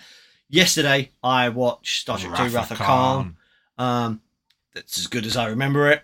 And I'm like, sometimes you just want to sit down and spend hour and a half, 2 hours watching something. Bosh, done. That's it. It's a neat little... Done, resolved, and you can, at the end, you turn it off, walk away. Turn it off, and that's fine. But sometimes I don't have 12 hours. You need a bit of both. I think that's the thing. You can't go. Give and take. Studios seem to go one way or the other. They're either like, no, everything must be movies, or no, everything is TV shows. You've got to look at Star Wars. At one point, there was 4 different trilogies being planned and having release dates, and everybody that was anybody had a trilogy. Yeah. And now all of a sudden, they've all disappeared, and it's just John and Dave just doing 87 different shows because it's all one TV show shows, worked. And they went, we'll scrap all that. Scrap all of that. Everything shows for now. People seem to appreciate it. You've got to mix it up because, the films, they're the big tentpole thing. They're the big banner flagship for whatever's going on. But your TV shows, they're almost your meat and your sort of meat and bread, meat and potatoes. They keep you going, sort of thing. For me, especially with Star Wars films are an event. I go, I pay money, I sit in the cinema. Yeah, they're a big worldwide, a big global thing. The shows are piped directly into my house. So, do you know what I mean? It's less of an event and more of a, this will keep me going till the next one. Yeah. Yeah. And they're the sort of thing, you can pump out 7 episodes of a series. Yeah. And for 7 weeks, you've got people hanging on, sort of thing. You can't do 7 films in a row. You can't do 1 film every week or anything like that. So it's you need to balance the 2 of them. Yeah. But, they don't seem to have grasped that yet. Balance. Brings us all right things. Back to today's film. Right back to today's film, which goes on about balance quite a lot. I'd give you props, but I don't think you meant that. I did. I totally planned that. That was all planned out from the beginning. In that case, you can have some props. The character of John Constantine was introduced by comic book writer / creator Alan Moore whilst writing Swamp Thing, first appearing there in June 1985. In 1988, the character was given his own comic book title, Hellblazer, published by DC Comics. However, following his negative experience with From Hell in 2001 and The League of Extraordinary Gentlemen 2003, both of which are films I really enjoy. I like From Hell. I think I've only seen about the first third of League of Extraordinary Gentlemen. It's not amazing. It's a DC film, so, temper your expectations. But I really enjoy both of them. Okay. I rewatched League of Extraordinary Gentlemen 6 months ago or so. just for shits and giggles because it's an enjoyable film to watch. But after the negative experience he had with those two films, Moore decided to reject all money and credit from Hollywood on any adaptations of his work. Thus, he gave all the money he would have gotten for this film to the artist who drew the character with him and rejected his own created by credit from the film entirely. Oh, because he did that on a lot of films. Then we talked about this on V for Vendetta. Yeah, and he's just basically so sick of Hollywood fucking things up for him that he doesn't have anything to do with it. Which, fair enough. Fair enough. Be nice to be in that situation. It's a nice problem to have, isn't it? Yeah, he's a magician now, anyway. So is he? Have you never? Oh, we're gonna have to cover it. There's a documentary. It's only about an hour long. It's Alan Moore, Magician, I think it's called, or something like that. And basically, he talks about how he's a magician, but creativity is magic, and so all this stuff. It's really good. That sounds like an inspirational poster. He looks like he's it's. He talks about his life as well. It's like a kind of biography plus like I am a magician, and this is what magic is. But like he looks out of it. Anyone that openly admits to being a magician is out of it. Yeah, but that's really fascinating though. You should. I'll find it. I'll find where it's streaming. I haven't seen it in years, but it's really good. Now, the look of hell in this film was based on old footage of nuclear tests. Okay. Specifically, the sudden shockwave immediately after the blast that disintegrated anything in its path. Yeah. Hence the constantly disintegrating, crumbling landscape. I have to admit, like, effects-wise, it's slightly dated, but I do love the idea that hell is Earth. Like, it's like a dimensional thing. Yeah. Right? So, because when he first goes to hell, and I'm like, he's just walking around Earth, there's all these crashed cars, parked cars. And stuff, but like once they explain what is going on, I was just like, I really like that, and I really like the look of hell and like the feeling and the tone of it. Yeah, it's really good. Yeah, I particularly like it. For me, around this time was where film special effects kind of hit the sweet spot for me, because they weren't like super advanced like they are now, where you can't tell the fucking difference.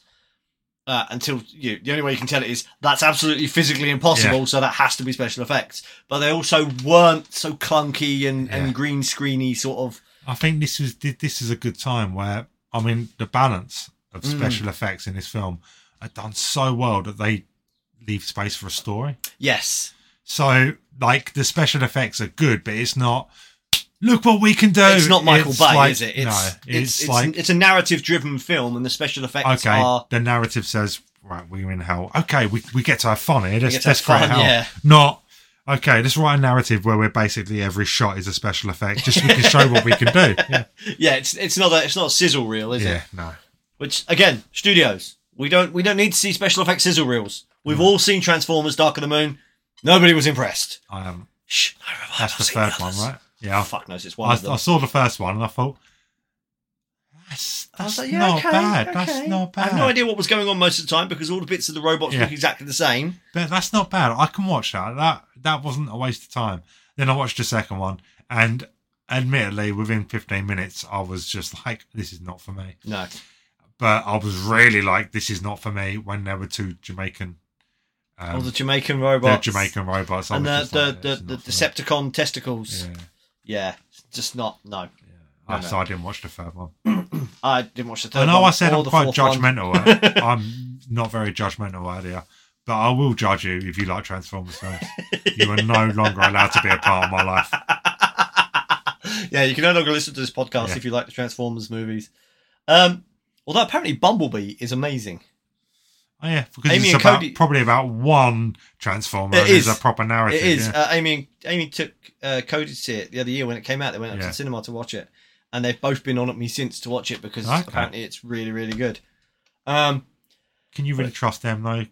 I mean, they both love you, so their taste is shots fired coming from the loveless individual in the corner.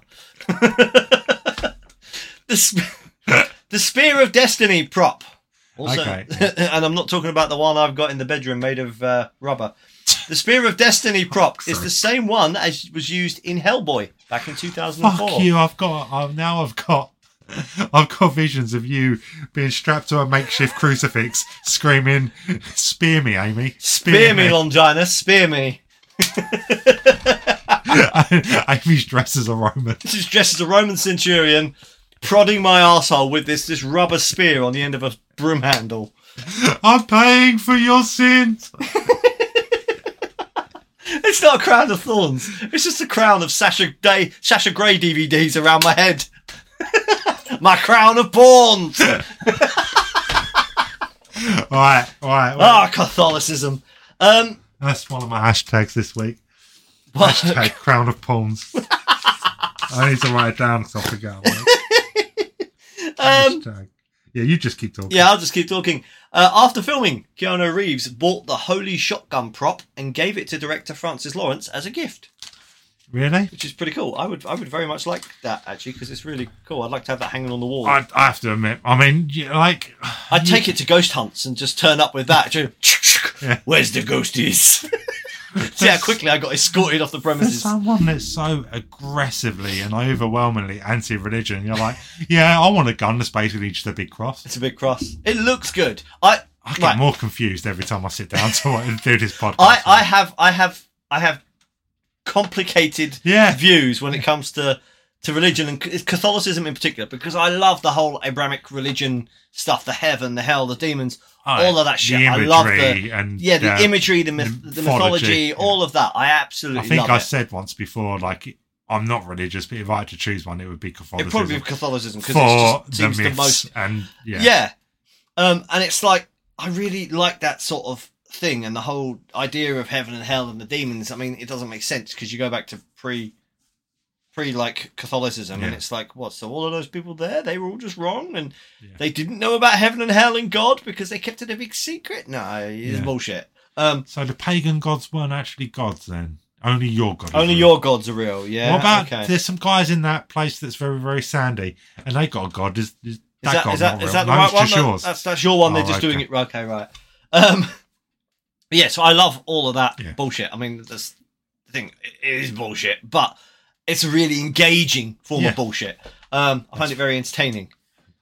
Hence the podcast. That's what our podcast and is. All of the engaging bullshit. All of the costumes and the set dressing and all of that, the pomp and ceremony. Yeah. It is that. That's the one. It's the pomp and the ceremony. And it's having a shotgun in the form of the crucifix made of gold. Like, it's like, come on. I feel bad for just normal Christians that go to church and it's just one guy in a black shirt with a white collar telling you the same bullshit story you had last week. Drinking lukewarm tea and giving you fucking stale biscuits. But if you go to Catholic church, they're all wearing dresses. Then and they're condemning you to the hellfire. Eat the body of Christ. Drink the blood of Christ. Exactly. And I'm like, that's the kind of religion I want. A little bit of fire in their bellies. Yeah. I might find a Catholic church nearby. We should just attend a couple.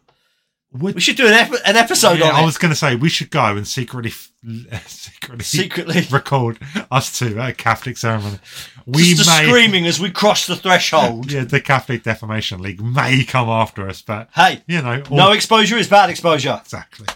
Unless it's really cold, in which case things go black and fall off.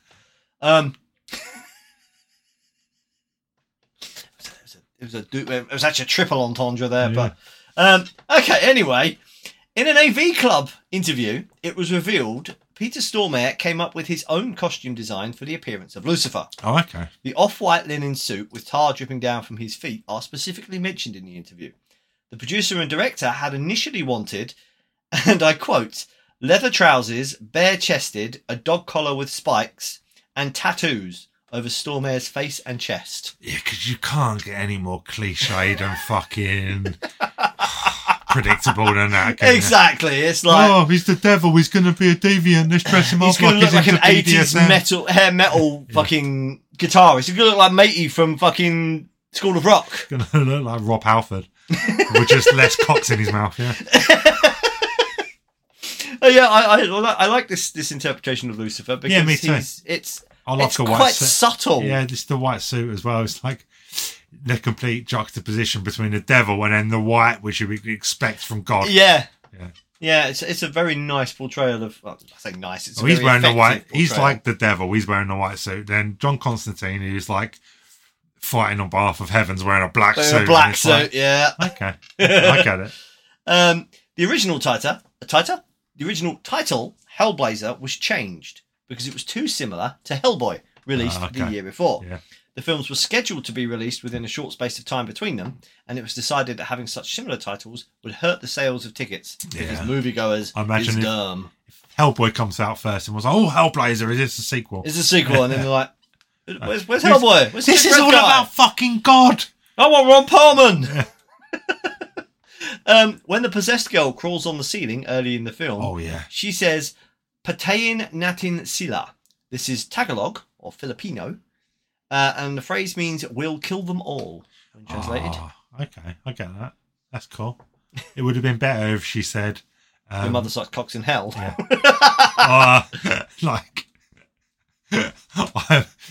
In Filipino, she should say something like, "This does not contravene the trademark of The Exorcist."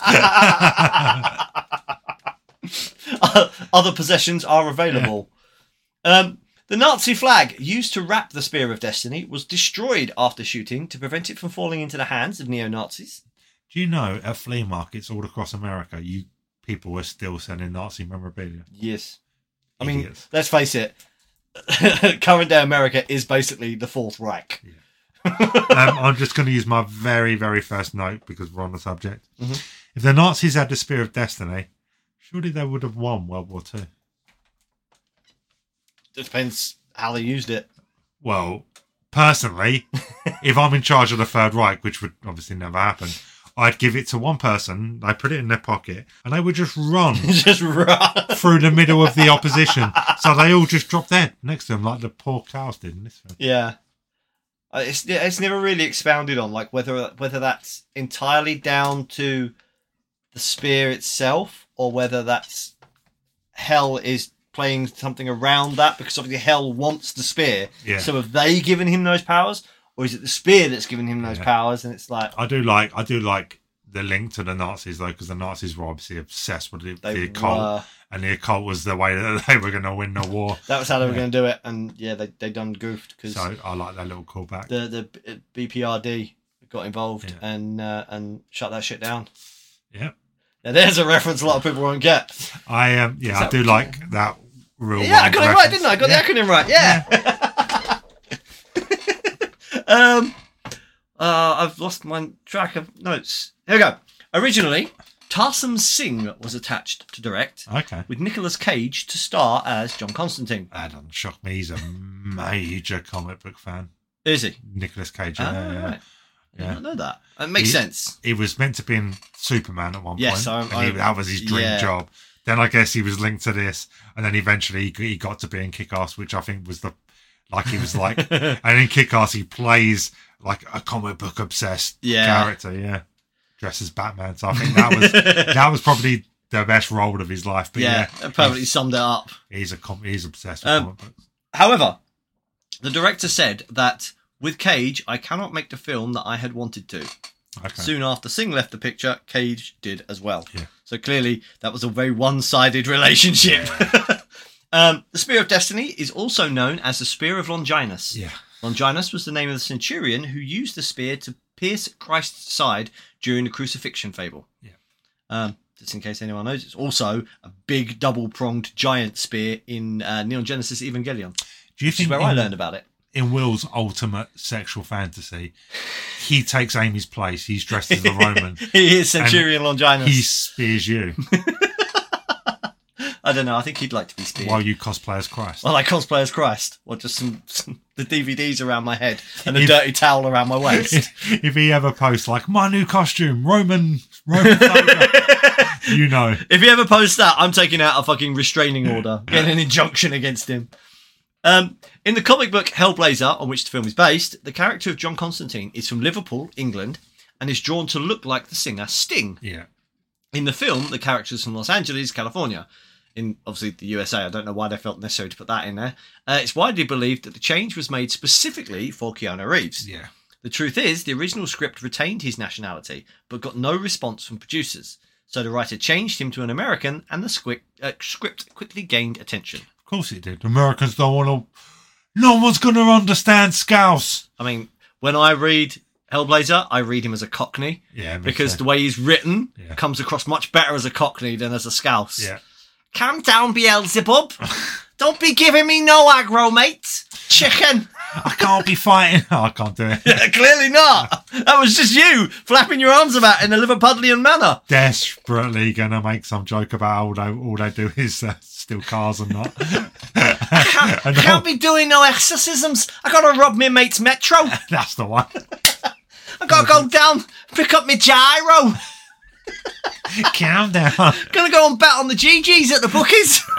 Got a couple of bob. Got a couple of bob. Sorry to any Liverpudlians listening. You're now there alongside the rednecks and the Russians in being offended by my impressions. We will happily do a live touching in Liverpool anytime you want us to. Yeah, well, I'm sure we can lay on some We love the security Beatles. We love the Beatles. We love the Beatles. Yeah. And Chechen. I'm sorry, I'll stop now. We will both get perms and dodgy tracksuits if you want. Oh God, that's a fire hazard. Those fucking tracksuits.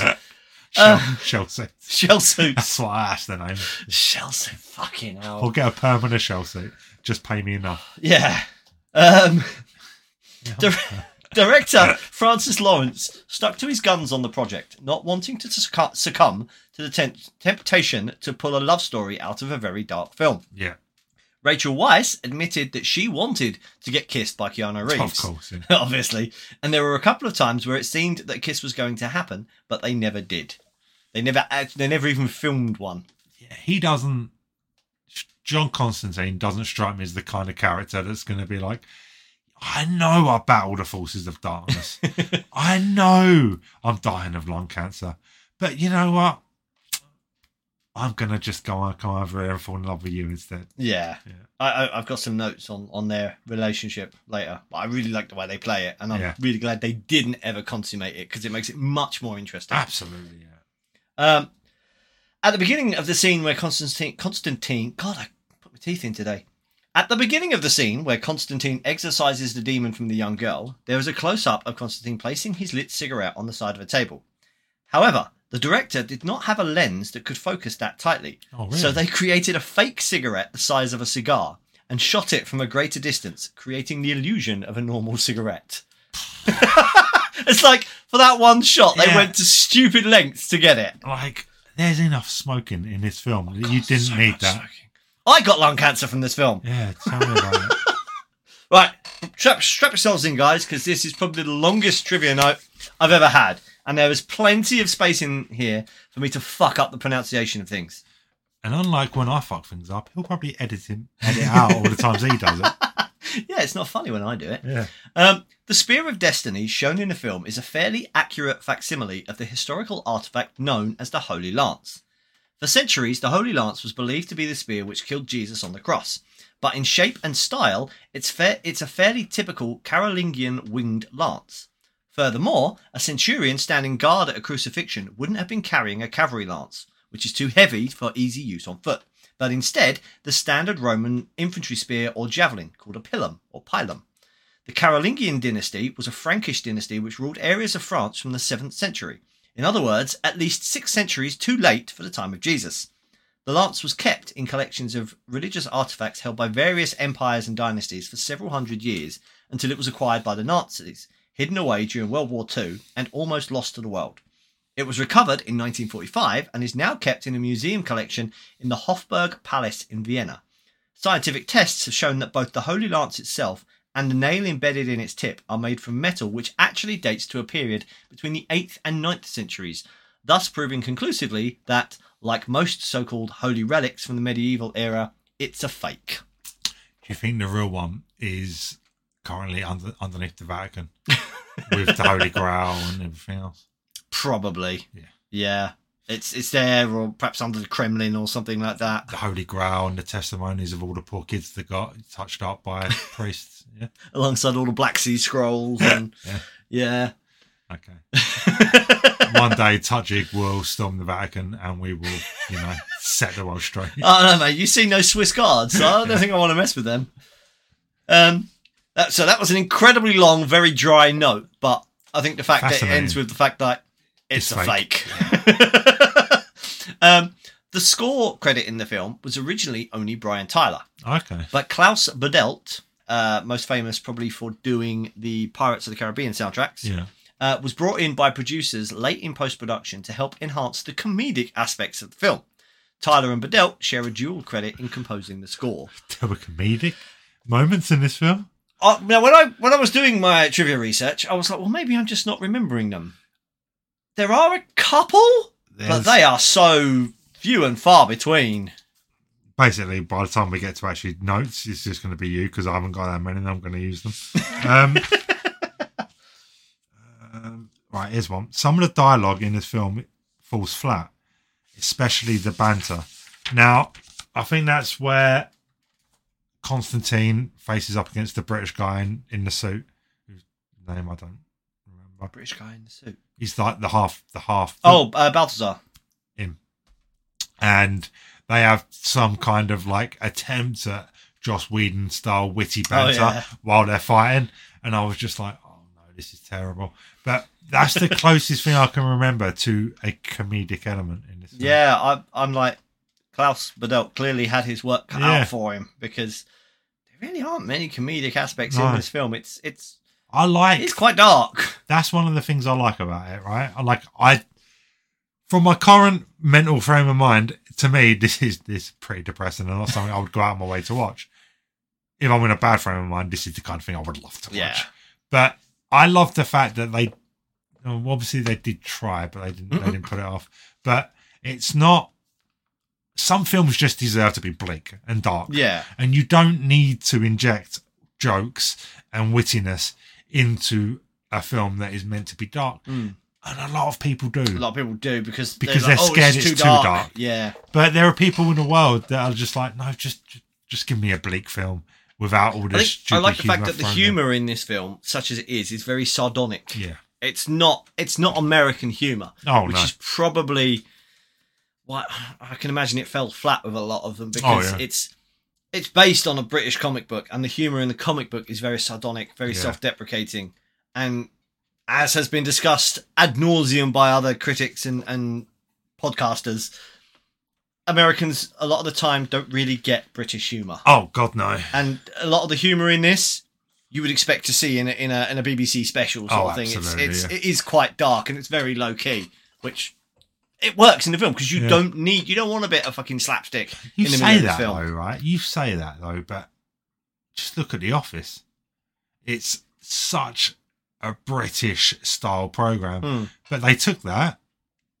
They gave it to Steve Carell. But they didn't make too many adaptions. No, to set it to an American market, and they fucking love it over there. They do. Yeah, I mean, maybe it is just Steve Carell and Rainn Wilson. Everyone loves him. Even I like him, and I don't generally like American comedians. So, Mel Gibson, Kevin Spacey, and Nicolas Cage were all considered for the role of John Constantine. No. Yeah. Kevin Spacey. Yep. There weren't There's anywhere no near fucking way he enough would kids work in this film for him to try and touch. Can you imagine him Poor just old like Shire. fucking... Poor old Shire would have been ruined. Yeah. Would have done his career, no end of wonders, but, not so much his arsehole. Who were the other two, right? So Mel Gibson. Yeah, no one likes Mel Gibson. I could see him doing it. There's a certain demographic of Americans, should we say, from like the centre of the country. Yeah. The ones that cheered when he said anti-Semitic things. Yeah, those ones, yeah. I could see them fucking lapping it up. Yeah. Because this is Mel Gibson playing like a religious character who's fighting for God. Yeah, I don't think Mel Gibson would have done it because obviously it's not very pro-Catholicism. No. There's a lot of Catholicism in it, but the antagonist, the primary character, doesn't like God, heaven, the angels, any of that bullshit. He's very apathetic. Yeah, apathetic at best when he's not being outright hostile. So we got Mel, we got the rapist. Who else? Nicolas Cage. Oh yeah, I could see that. I really don't think that would have worked at all. No, I can't see Nicolas Cage. Actually, no. Now I come to think about it, I can't see him. They made the right choice. However, had they, given that lineup and then sticking Keanu Reeves on there, I'd have also probably said no to Keanu Reeves. No. But no. I think that's because I underestimate Keanu. I consistently underestimate Keanu Yeah, I have Reeves. to say this is one of the few films I've seen where Keanu Reeves is playing a slightly different character. Yeah. He does play some. He's not Chipper. He's not stoned. He's not Chipper. stoned. Yeah. He does play a very different character to what he normally does. But I think that's largely because these days people have a mindset. They have this vision of Keanu Reeves. Yeah. And whether he likes it or not, he is largely in those roles now because no one's going to cast him as like Hannibal Lecter, are they? The more we do this, we've got to cover Silence of the Lambs. The more we do this podcast, the more I'm realising that like there's certain actors get to a certain point in their career, and then it suddenly seems to be like, I don't want to put the work in anymore. Just give me projects where I can go be me. And they kind of find their groove, don't they? And they're like.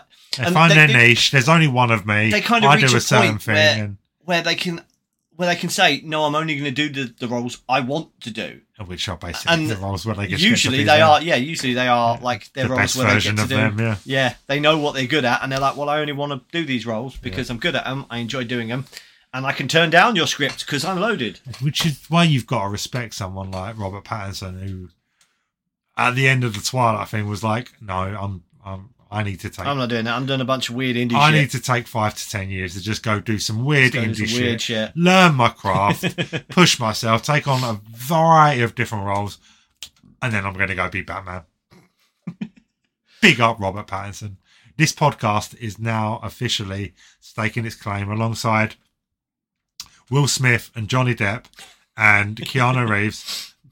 We're fans of Robert Pattinson, at least until the Bat. At least until the Batman comes out. Until he ruins the Batman. Until he ruins the Batman, and then we will revise this. And then we'll drop him like he's hot. Isabel's room in the hospital is room 274. 2 plus 7 plus 4, I'm sure you can tell me. 13. There are also 2 police cars in the film with the number 274.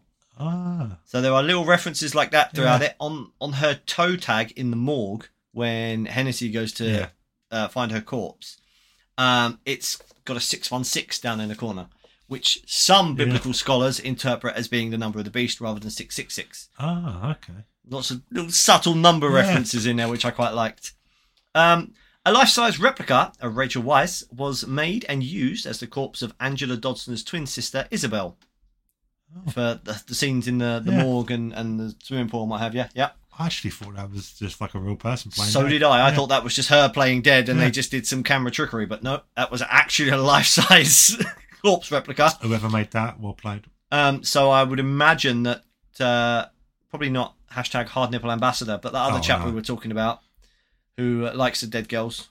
That was Yuri. That was the same. Was that Yuri? Yeah. Oh, in that case, I wonder if he bought it at like auction or something. I bet he did. I'll be totally honest. I'd probably buy that too. Yeah. Right now, he's somewhere in the world divorcing the twins, so he can marry Isabel Dodson. Isabel Dodson.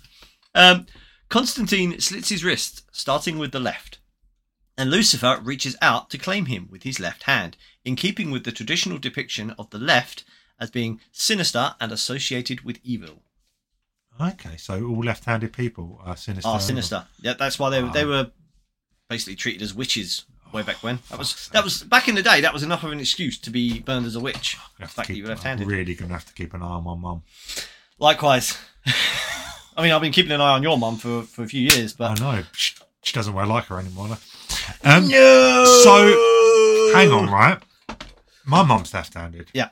Your mum's left-handed. Yeah. Left-handed women or people in general or witches or demonic. Does that make us sons of the devil? I mean, does that explain touching? That would explain a lot about this podcast. Are we going to bring about the apocalypse and the birth of the Antichrist? Hopefully. Only if it's me. Yeah. And body count. Now, this was a contentious subject because I found lots and lots of varying numbers ranging from 7 to 150 something. Okay. I went for somewhere in the middle because after reading through some, this one made most sense to me. 139. Okay, Tajik officially states that in this film there are 139 dead people. That includes 130 cows and Constantine himself. Okay. 2 for Constantine, because obviously he kills himself twice, even though he's then resurrected. So yeah, 139 is the number we're going with. Okay. It's official. It's official. 139 deaths in Constantine. And does that bring us to the end of trivia? That does bring us to the end of my trivia. May I use your toilet? Yes, I suppose so. I was standing there waiting to go to the toilet, and all I could hear was you giving Amy a rundown of how we're 2 hours in and we haven't started Linear Notes yet. Yeah, I know. Yeah, we just finished trivia. She's like, what? Well, you know, we moaned about life. We read Everything. Will. Life and Will. There we go. Fuck you, Will. I have to start my notes with an apology. Okay. Sorry, this is another 2 hour film. I thought it was only about an hour and a half, and I put it on. I was like, oh, fuck me, it's exactly 2 hours. I put it on last night. I was like, 2 hours. I'm never going to get through this. I'm going to have to do it all tomorrow morning. I've just set the alarm half an hour earlier, so I got time. As someone that smoked excessively for years, I find it weird that I'm uncomfortable with the continuous smoking in this film. There is so much of it. I was meant to keep an eye out to see if there was a single scene where John Constantine isn't smoking, and I think there's only one. Yeah, like the last one. Yeah. Yeah. Also, he's a proper litterbug. Oh, yeah. Someone should point out to him, it's a £40 on the spot fine for that these days. Yeah. Mr. Constantine. Cigarettes can burn stuff down, Mr. Constantine. Although it seems to rain just constantly in LA, apparently, according to this film, so not much danger of that. No. Okay. What's Rachel Weisz's name? Character name? Angela. Oh, no, it's not Angela, is it? It's Isabel. Falls all the way from the top of a building, through a glass roof, and there's not a single drop of blood. Single drop of blood. I mean, I call shenanigans. Yeah, I call shenanigans. I call devil shenanigans. Yeah. It's all a bit family friendly. That bit where she, on the recording, where she turns around and says Constantine. Yeah. In my head, she's just going, Miranda. Oh, they should do the Firefly Constantine crossover. That's the crossover we didn't know we needed. Where River comes to help John Constantine, and together they fight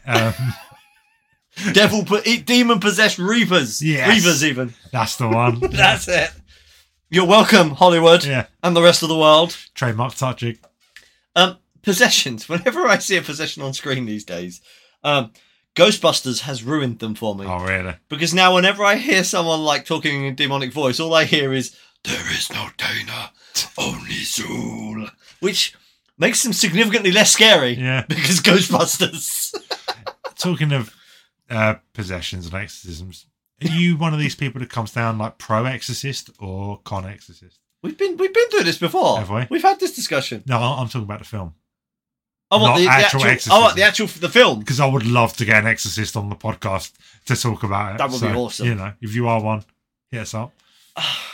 But the film. I've only seen it once, and I got really bored. I think I saw it twice and I got bored. I think it was just too slow for my liking. Very, very slow. And the thing is, these days, the redeemable scary parts. Back then. The redeemable parts, the parts they're really interesting, fascinating parts of that film, are so few and far between that it's just not worth the chore of sitting through. It's a long film, and it's the cartilage, basically. It's just, and like I said, the things that were scary and in the 70s, shocking back then, these days, you see worse on YouTube. You see worse on Pornhub. See worse in Harlow Town Centre, mate. Jesus. Lung cancer. What an uplifting film you've picked this week. I apologise to anyone that's triggered by lung cancer, apart from Reggie. I'm not triggered. I don't apologise to him. About 3 years ago, I would have been in tears. Yeah, with the clusters of fucking cancer in his lungs, it's amazed that he can. He should breathe. He should be on a respirator, smoke, or walk anywhere. Yeah, perhaps I think they overdid it slightly on that. You know, having seen the latter stages of cancer. You're not out there fighting demons made of bugs and snakes and crabs. No, you're basically curled up on a sofa waiting to die. While your family sit around you thinking, I don't want to see this. This is going to be a memory I don't want. I'm going to have for dinner. It's getting late now and I haven't eaten yet. But that's just me. I'm all about the sandwiches. I'm going to have to do some hardcore repressing of this I'm shit. going to have to really repress the shit out of this. Ever smile again in my life. Yeah. Close your eyes, and whatever happens, don't look. That's just your idea of foreplay, isn't it? It's my idea of all sex. That's why I have multiple blindfolds in the drawer next to my bed. With the condoms. One for you, one for me. No, turn the light off. Tape up the windows. You got blackout blinds and everything. Take the bulb out. Like, no, cannot see. No one must see me. I don't even take my shirt off in the shower, let alone, for sex. I can just imagine you there. You literally just unzip the fly. That's enough nudity for me, madam. Can I just ask you this, right? You must have seen them videos where the guys just undo their zip and flop it out. Yes. What the fuck is the point of that? Just take the trousers off. It's just like, at least drop them down to your knees. I mean, I've tried that. It don't work. What happens is, especially if you're doing it right, afterwards you do your trousers up and you've got a wet patch around your crotch. And it's just like, great, so now I get to walk around with slowly drying female cum all around my crotch. Either that or the underside of your cock gets so chafed by the zipper that you probably will never use it again. You can't do it in a zipper. Jesus, it's got to be buttonfly. Oh, okay. Because buttonfly, you can manage it, but a zipper, you just... By the time you've finished, you've got nothing left. You're whittled away. I don't know why I'm demonstrating this. I'm flapping my arms around here, guys. You're flapping your arms around. I've got nothing left. There's nothing left. Look. There's a traffic cone between your legs. There was. Then I took it out and had sex with my jeans. It's whittled down now. It's barely even a cocktail like sausage. Like a breadstick. Next New Year's, I ain't eating them breadsticks. I want some dragon's breath.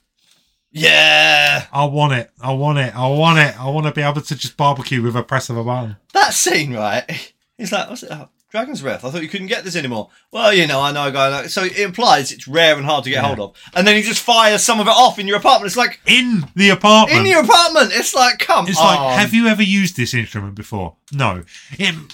Does it work the same as every other dragon breath instrument you've ever had? Probably not. How do you know this isn't going to fire 4 foot further and, take out half your apartment? That's the thing. You don't. If it fires exactly the same way as all the previous ones you've done, you already know what it's going to do. Yeah. If it fires differently, don't fire it in your apartment. What if it just fires a massive fireball down the end of your apartment that will explode when it hits the far wall? And that apartment is really fucking nice. I'm calling shenanigans yet again. I will say is one of my favourite parts of this film is the bug demon. Oh yeah, fucking love it. It's so good. It just because he kind of comes out of nowhere and then it's just like a whirlwind of bugs that kind of comes apart and it comes back together. Yeah, it coalesces and it's like that is nice. That would be hard. It's like hard to fight. Oh god, fuck that. Yeah, it's like Oogie Boogie out of his sack. And crabs. The fact that the crabs are going around, I'm like. What? I mean, the bugs and the snakes, I kind of get that, but crabs? Yeah. That's weird. It's like every creepy crawly or kind of animal that people be like, oh. I guess the devil likes crab sticks. Yeah. Crab claws. I like crab claws. Thanks to Hollywood, I can never trust a man in a pinstripe suit. No. They have ruined pinstripe suits for me. If I see you in one, you're either a demon, you want to burn all the forests for shits and giggles, or what's the other one? You're a gangster. Yeah. And it's either way, I ain't trusting you at all, mate. Because of Hollywood, I believe that the back rooms of all clubs, bars, and entertainment places are just filled with the shadiest of motherfuckers. I've watched so many films that imply that voodoo shamanistic bullshit is going on, and all club owners are either gangsters or fucking into the occult. That I find myself peering. Staff only. What's in there? Oh, it's just a kitchen. Yeah. It's the break room, It looks like a kitchen, but if you open the right fridge, there's a set of stairs. There's a set of stairs going down, and that's where they keep all the voodoo shit. Yeah. Do you remember? I can't remember the name of the venue, but we played there like 3 or 4 times. It was the home of Iron Maiden. It was the pub in London that was like, fuck yeah, this is where Iron Maiden they made their name before they went on to become something Arms, wasn't it? I think so. Yeah, that was a derelict place. That was the kind of place that I thought. What one was that? It was there was like a pub out front. I think I only ever went in once because you could get into the venue Yeah, through the back door. Yeah. And it was just, you go in the toilets, and the toilets are like, no one had been like... They hadn't been decorated since Iron Maiden formed, Yeah. basically. It Yeah. just stunk of piss. And the whole place just had like 80s metal Yeah, artwork all over the yeah. walls. There was a gantry up at the top, which is where the sound engineer sat, above Yes. the bar. Yeah, way up the top. Opposite the stage. That's right, I yeah. can't remember what it was called, but like, I do kind of... Will can probably tell us, actually. Yeah. I think he's a Maiden fan. Oh, okay. I got vibes. Like, every time we played there, I walked in and I got like these vibes of just like, there's something going on here. There's a coven underneath Yeah, that fucking stage, absolutely. isn't there? Sacrificial altar. I liked it. It was like dilapidated and decrepit. And In the best way. Yeah. In what you expected from a metal music venue. Yeah, it was brilliant. Forgive me, Father, for I have sinned. I would love to sin with Rachel Weisz. Sorry, I got a real thing for her. Fair enough. So I bet you would love to go to that club dressed in your best vampire outfit. Oh, mate. That would be like a wet dream for you. wouldn't it? That club would not look out of place in either a fucking Anne Rice remake or one of the Blade movies. Absolutely. It would fit right in. And I was just like, yeah, no, I would love to go and hang out there. Rachel, beware. Next time, you do your best Roxanne impression, Rooney will turn up at your house. Dressed as a No, vampire. I go to occult nightclubs, not Space monkey houses. not Space Monkey whorehouses. Whorehouses, sponsored by Touching. Should we only call her Roxanne from now on? I'll change her name. I'll change her name in the chat. Space Monkey group to Roxanne. Constantine is a prick. There was no need to do that to the poor spider.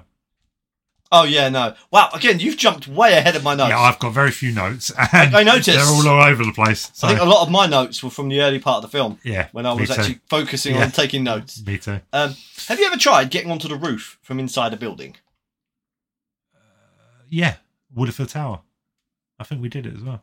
I'm sure you were. I don't think I've ever been on there. It must have been me and Dow. I've tried to get on the Or roof. maybe we tried and we couldn't get on. Yeah, I was gonna say, I've tried to get onto the roof of several buildings from the inside, and it is significantly harder than Hollywood would have you believe. You haven't gone to the right tower blocks in right estates in London. Probably because not, yeah. I've seen bare videos of people like just hanging out on the roofs on them. But it's like in this one, buildings. she's in a mental hospital, Yeah. and she literally just walks up there and opens the door. Yeah, It's like most of them, I've been thwarted by the fact that it's locked by a fairly substantial lock, not one you can just nudge open with your shoulder. Yeah. Or in Princess Alexandra, the one time I tried to get on the roof there.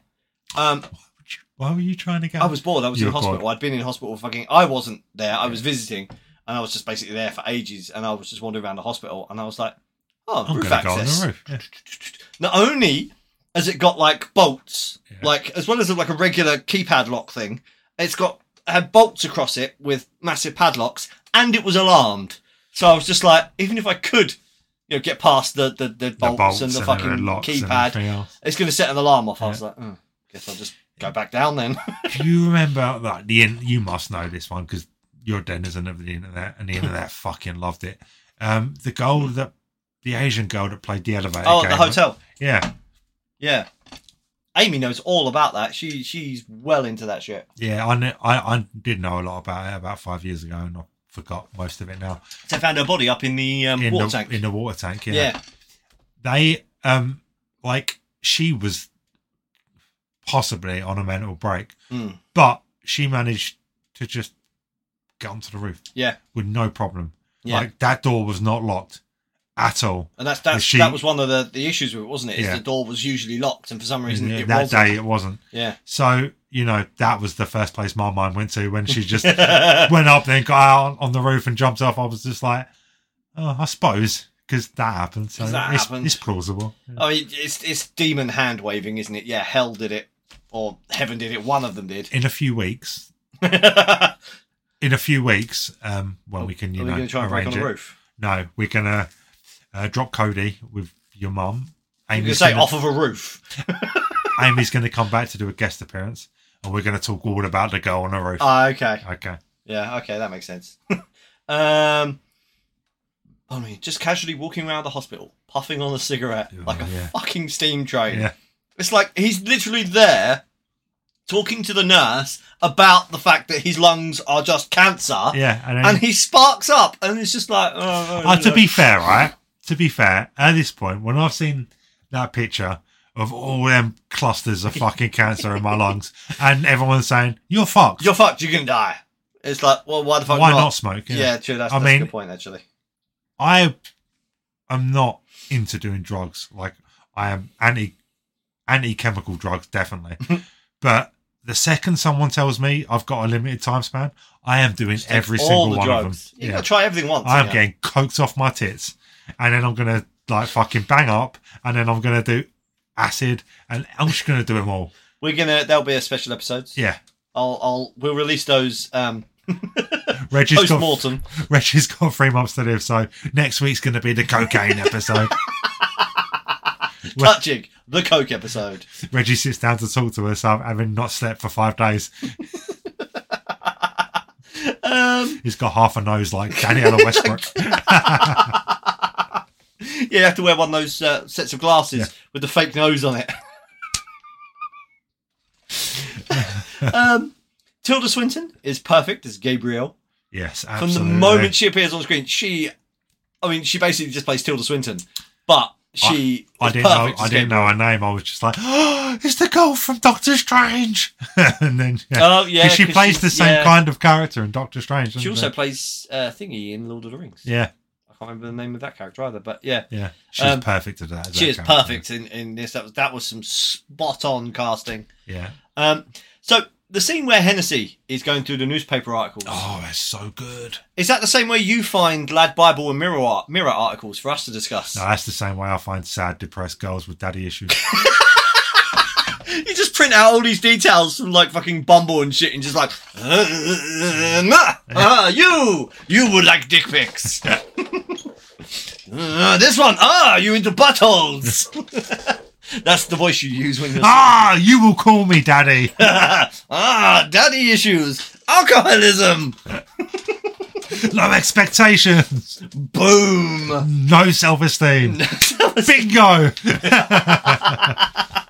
No, but that is proper cool though. The way he's just like scanning it all. Yeah. And you get to hear all the shit that's going on. That was the point. That I have to admit, that was the scene where I'm sat there going, this is an awfully dark film for Rooney. Very dark film. Rooney normally likes silly. What the fuck? Well, we've done a lot of upbeat, sort of lightweight stuff. I decided we need to remind people who we are. Dark, morose motherfucker. And now I'm going to completely undo that dark mystique we just established by saying phones ringing unexpectedly at night are just creepy. Yeah.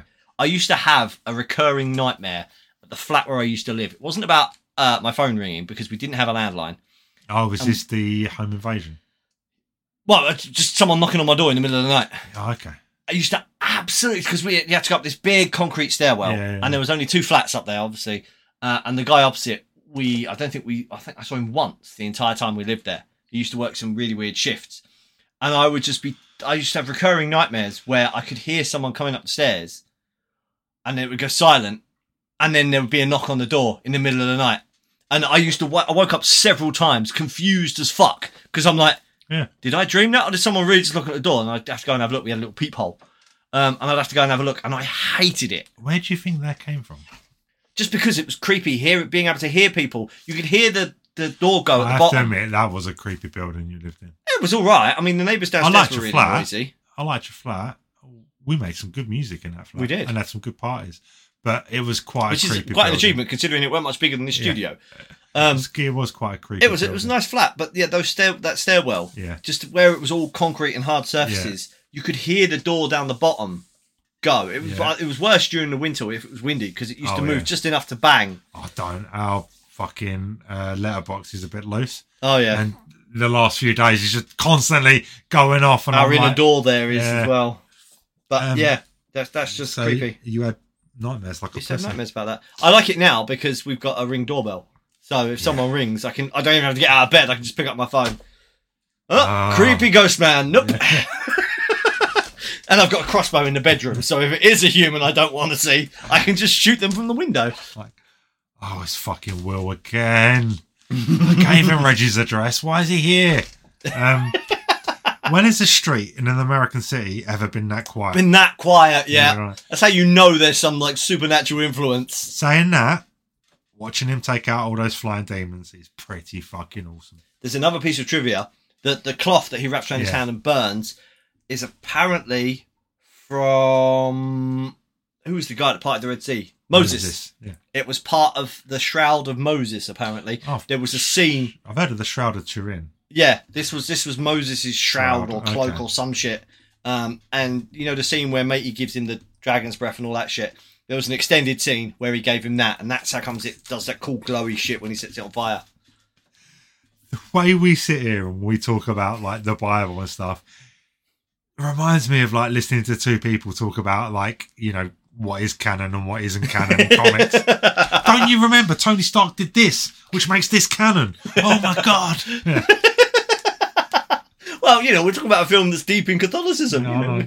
We've got to get in that headspace. So anybody can just wander into a morgue then? This film would have us believe, yes. And second, I didn't write it, but I'm going to follow that up with that security guard is fucking terrible. Yes. Stop! I'm just going to step out of the way and let you leave. Yeah, it's you got past me. The fat, out of breath, stunned priest has just waddled past me. We should do an ESP test on the pod. When you go into Midnight's Bar and he holds the thing up.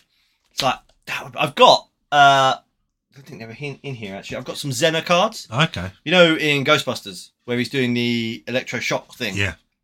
They're the cards that they use for them.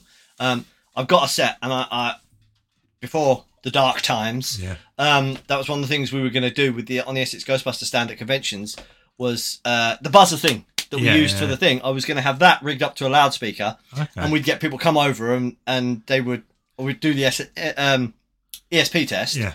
And basically, if they got it wrong, I go, bah! And then they'd get like 3 tries sort of thing. And if they got it right, they'd get like a lollipop or some shit. Just to draw people over and try and get more charity donations and stuff. Oh, so, sounds good. Well, we should do that on the pod, I think. Absolutely. That'd be quite cool. I love charity donations. And I love her. But Rachel Weisz's American accent in this film is awful. Yeah. She doesn't, most of the time, she doesn't even sound American. It's just like she's just mangling her words in an attempt to do an American accent, which is a shame because she's really good. But she should stick to doing like English accents. So, heaven and hell were just different dimensions. I once wrote a podcast with that same theme. Surely never not seen this film before. So the police just let randoms mess with murder victims and contaminate crime scenes. Oh yeah, just because the detective says no, he's all right. Yeah. I do love Hennessy's death though.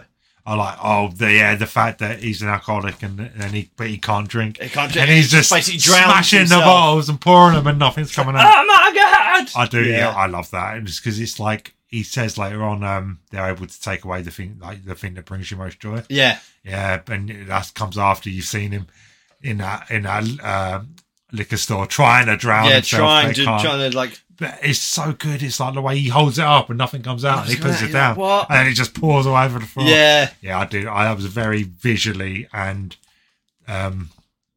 story-wise quite clever. Saying about visual, before he fights all the flying demons out in the street, having the lights go out sequentially, and getting closer to you, sort of thing. It's such an old, very simple trick, but it's so effective. It is definitely, Even there, and he's completely unconcerned, and she's like, "What? That's really weird." But as it's marching down the street, you're like, "That's awesome!" Anything that they do that, I've never seen that done badly. Super ominous. Yeah, really good. Great way to ratchet up the tension.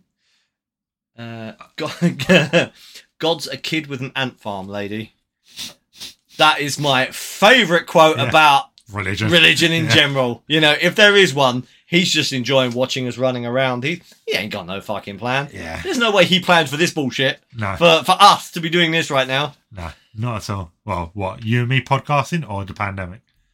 Yes. Because if he planned us two podcasting, you might want to get him checked. Pandemics, they're kind of his bag. Yeah. But that's basically him going, I wonder what happens if I pour this into my ant farm. Yeah. I've run out of locusts. Virus will do. Viruses it is then.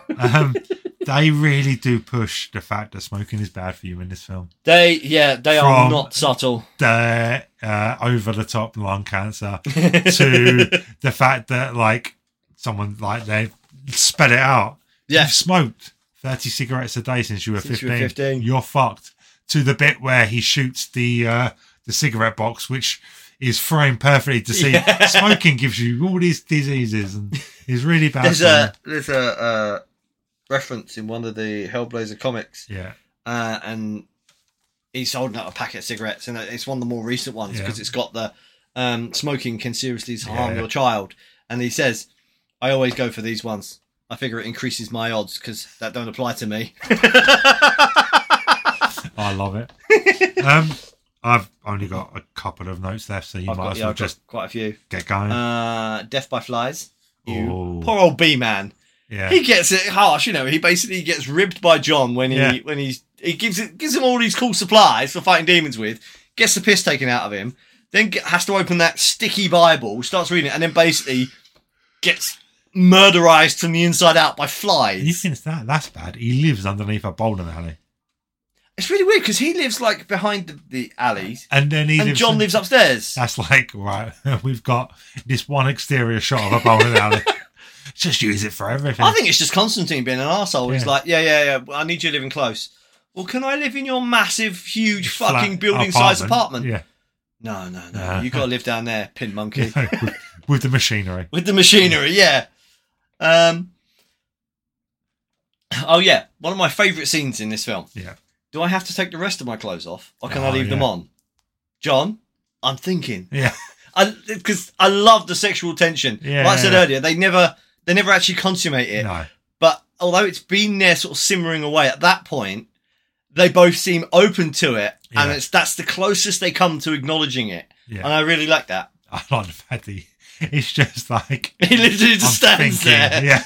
I'm thinking. I'm trying to find a way to rationalise to myself that you have to be naked. Yeah, he's like, I could just say no, but I've got other things to do. This is kind of important, saving the planet. But to be fair, he takes the morally good decision to say no, and then he gets paid off because by the time she gets out of the water, her top's open and he can see some breasts anyway. So it all works out for him in the end. Is the chain for that pendant made of paper or crisp bread? So, yeah, because it's just like he literally puts it on. She takes her jacket off, and the whole thing comes off. It's like the crazy priest was wearing that all the time. He didn't have that problem. No, and you put it on her, and it just crumbles away. Another bit of trivia that I felt was worth adding in that I only added this in after watching it because it doesn't make sense. Okay, go. The knuckle dusters that Constantine uses on Balthazar. Yeah. Were apparently made from gold that was blessed by a bishop during the Crusades. Okay. There was another scene with B-Man explaining that, and they just cut all that out. Okay. But then you see him put it on, and it's like, okay, yeah, it's got the crucifixes on there, but I was seriously, he's just got holy knuckle dusters. I'll buy that. Yeah, it's like, why not? Demons and businessmen. Who can tell them apart these days? I own some knuckle dusters. If I was to get them blessed by a priest, yes, I could just punch demons in the face. In theory, yes. Awesome. And it would do more than just annoy them. If we have any priests listening, it's talk.until@gmail.com. I mean, I'm a certified lay priest of the Universal Life Church of Southern California. We have any real priests listening, it's talk.until@gmail.com. Hang on a minute, I had to spend a good 10 minutes filling out answering a questionnaire and filling out the details for that certificate. I mean, at the end of the day, right, when any motherfucker in the world can get ordained as a minister and do a legal wedding, is marriage really the benchmark for you to judge your relationship on? I don't think so. It's like, did you have to pay for it to make it official? Yes? Right, well then it counts. Yeah. $200 shirt, by the way. I am definitely in the wrong job. Yeah. Because he owns that massive apartment in LA.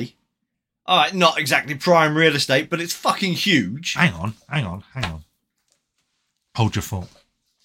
You're an ordained priest that once actually married me. Yes, I did actually want to form a marriage. Yeah. Thank God we didn't sign anything afterwards. I would have gone for a divorce by now. I can do that as well. You're a paranormal investigator. Yes. You're half a cryptid professor. Yes. Why don't you just become the new John Constantine? Is it because he's not snappily dressed? He's not a snappy dresser. He doesn't wear a cloak or cape once in this film.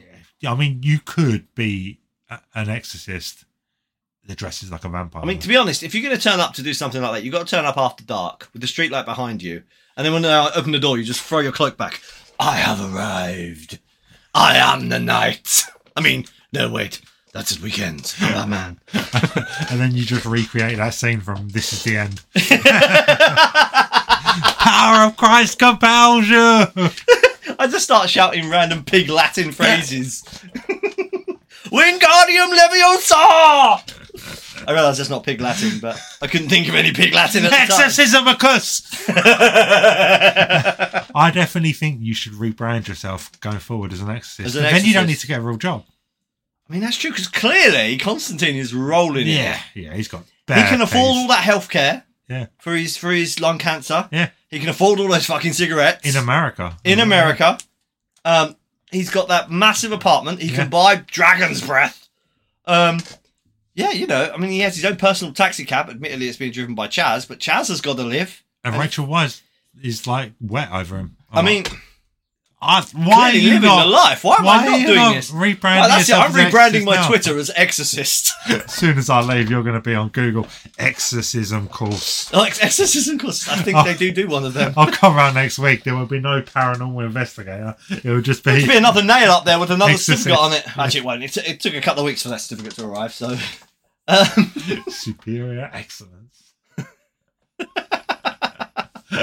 Certificate of achievement, motherfucker. It's got a little stamp on it and everything. Do you know in the Simpsons? Oh my god, 2 Simpsons references. You know, whenever they went to see like a dodgy lawyer or someone, and they had the dodgy thing on the wall. Yeah, that is mine. I've got some legitimate certificates. I mean, that Ghost Core one there. Yeah, that is actually signed by what's his chop? Ivan Reitman. Yeah, that's an official. Well, actually, is that the original? I'm not going to accept that one because it doesn't have your name on it. I mean, no, it has the franchise on it rather than me. But that came all the way from the Sony lot in the US. It took fucking ages to get here. We got it in just before they stopped doing them. They don't do them anymore. How much do you think the intern that signed it got paid? No, they are legitimately signed by Ivan Reitman, which is quite cool. Yeah. Yeah. Yeah, and those dirty panties that people buy on the internet are genuinely worn by women. I know people that know people that know him, and they are legitimately signed. That's why he stopped doing them, because he got fed up signing the fucking things. I'm going to give you this one. Listen, mate, I got connections in the Ghostbusters community, which are utterly worthless in the real world. Yeah, I know Richie too. You've just mentioned Chaz. I can't believe Chaz dies. I mean, what did he ever actually do wrong? I mean, what did he actually do in this film? But the only thing he did that I would say was like negative karma was when he mocked the bouncer that got knocked out by calling him a bitch. True. I like that bit. But aside from that, like, what did he do? He didn't deserve to die. Yeah. He actually kind of does nothing and then kind of proves himself to be worthy. Yeah, and then dies. He does the whole the cross in the water tank thing, and then just like gets murked at the end by Gabriel of all people. What kind of message is this film teaching you that you can be, you know? Don't wear a flat cap. Oh, fuck. Yeah, that's it. On the way home, you're gonna get murked by half-breed angels. Something finally suits me, and it signposts me as someone that should die. We'll bury you in it. Yeah. After we scrape up enough of your body to fit into a casket. Be a very small casket. I'll 3D print one. Do you think Gabrielle would give me a pity bang first? Because I would love to grab... I can never decide whether I would want to bang Tilda Swinton or not. I think I would. I think I probably would, and I'd probably be weirded out afterwards. I would, like, especially if she had the wings.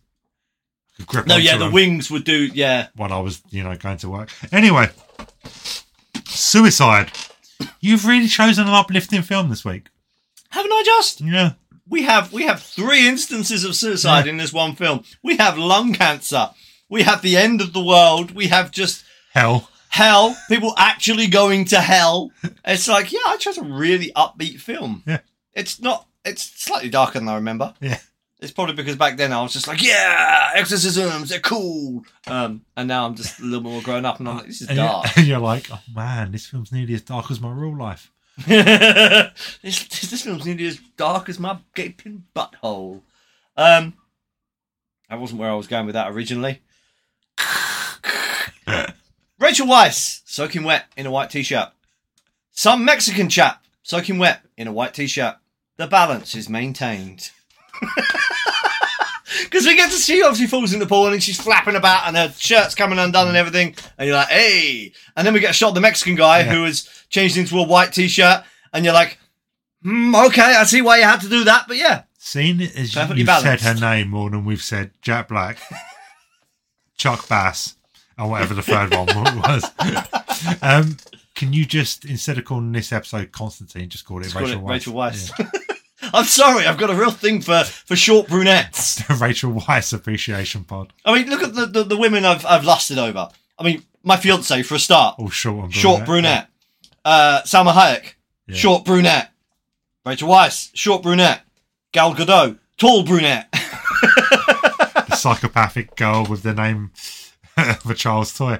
Yeah. Short brunette. Yeah, there you go. See? The other one, the Bonnie Wee Lass, short brunette. And I'm not saying I have a type, but my dick clearly has a type. Do you know who else is short with brown hair? Will. No, he's not, you prick. He's the same height as me and he's ginger. Is he really ginger? Yes. He doesn't look ginger in pictures. He looks like he's got like mousy brown hair. Oh no, he's a soulless monster. Oh. Yeah. Oh, in that case, I don't... Everyone loves a redhead, man. Come on, that's got to have earned him some brownie points in your book. I like redhead women. Just call him Alison. Strap some wings on him. Call him Alison. Will, I tell you what, right? I will let you off the stalking, the creepiness, the making me feel like I need to take my own life. If you could just perfect saying this one time at band camp. I'll give you a week, right? How many people do you think went out and got Constantine tattoos after this film? I mean, I'm tempted to myself. You got no space. You're up there. Those parts of your arms. Oh, I suppose. Yeah, I could do. I looked up his tattoo actually. It's the was it the Perfect Red King? Okay. Which is an alchemical symbol. All right. Like what is it? Red sulfur or something. It represents Earth. All right. There's a whole dictionary of that shit. Some people definitely went out and got them. Definitely went out and got them just because. I mean, to be fair, they do look really cool. And in fact, one of my notes is I would really like a 2-part tattoo like that. This film came probably about 5 years before cosplay became socially acceptable. Yeah. So back then it was all about, These days people do it with makeup. Yeah. Temporary tattoos. I can copy the tattoo and then, people might not know and I'll get away with it. Subtle enough. Yeah. I mean, it is quite subtle, if you only see one arm at a time sort of thing. Yeah. Or you're not like me and you wear long sleeves. Now you got ginger motherfuckers exclaiming, I am the law. What happened to this world? Now, I'm not saying that Jesus was a hottie. He's definitely not my type. But given the choice between the Son of God and Mammon...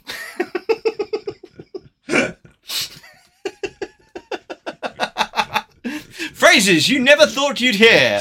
I just realised Antonio Banderas is a brunette too. He's a short brunette as well, yeah. There we go. Jesus was too tall and too beardy. Yeah. But if you look at the two of them, you got the Son of God and you got the Son of the Devil. You would expect the Son of the Devil to be a much better looking chap than he is. Yeah, because the devil's all about seduction and exactly trying to seduce you into doing things you shouldn't do.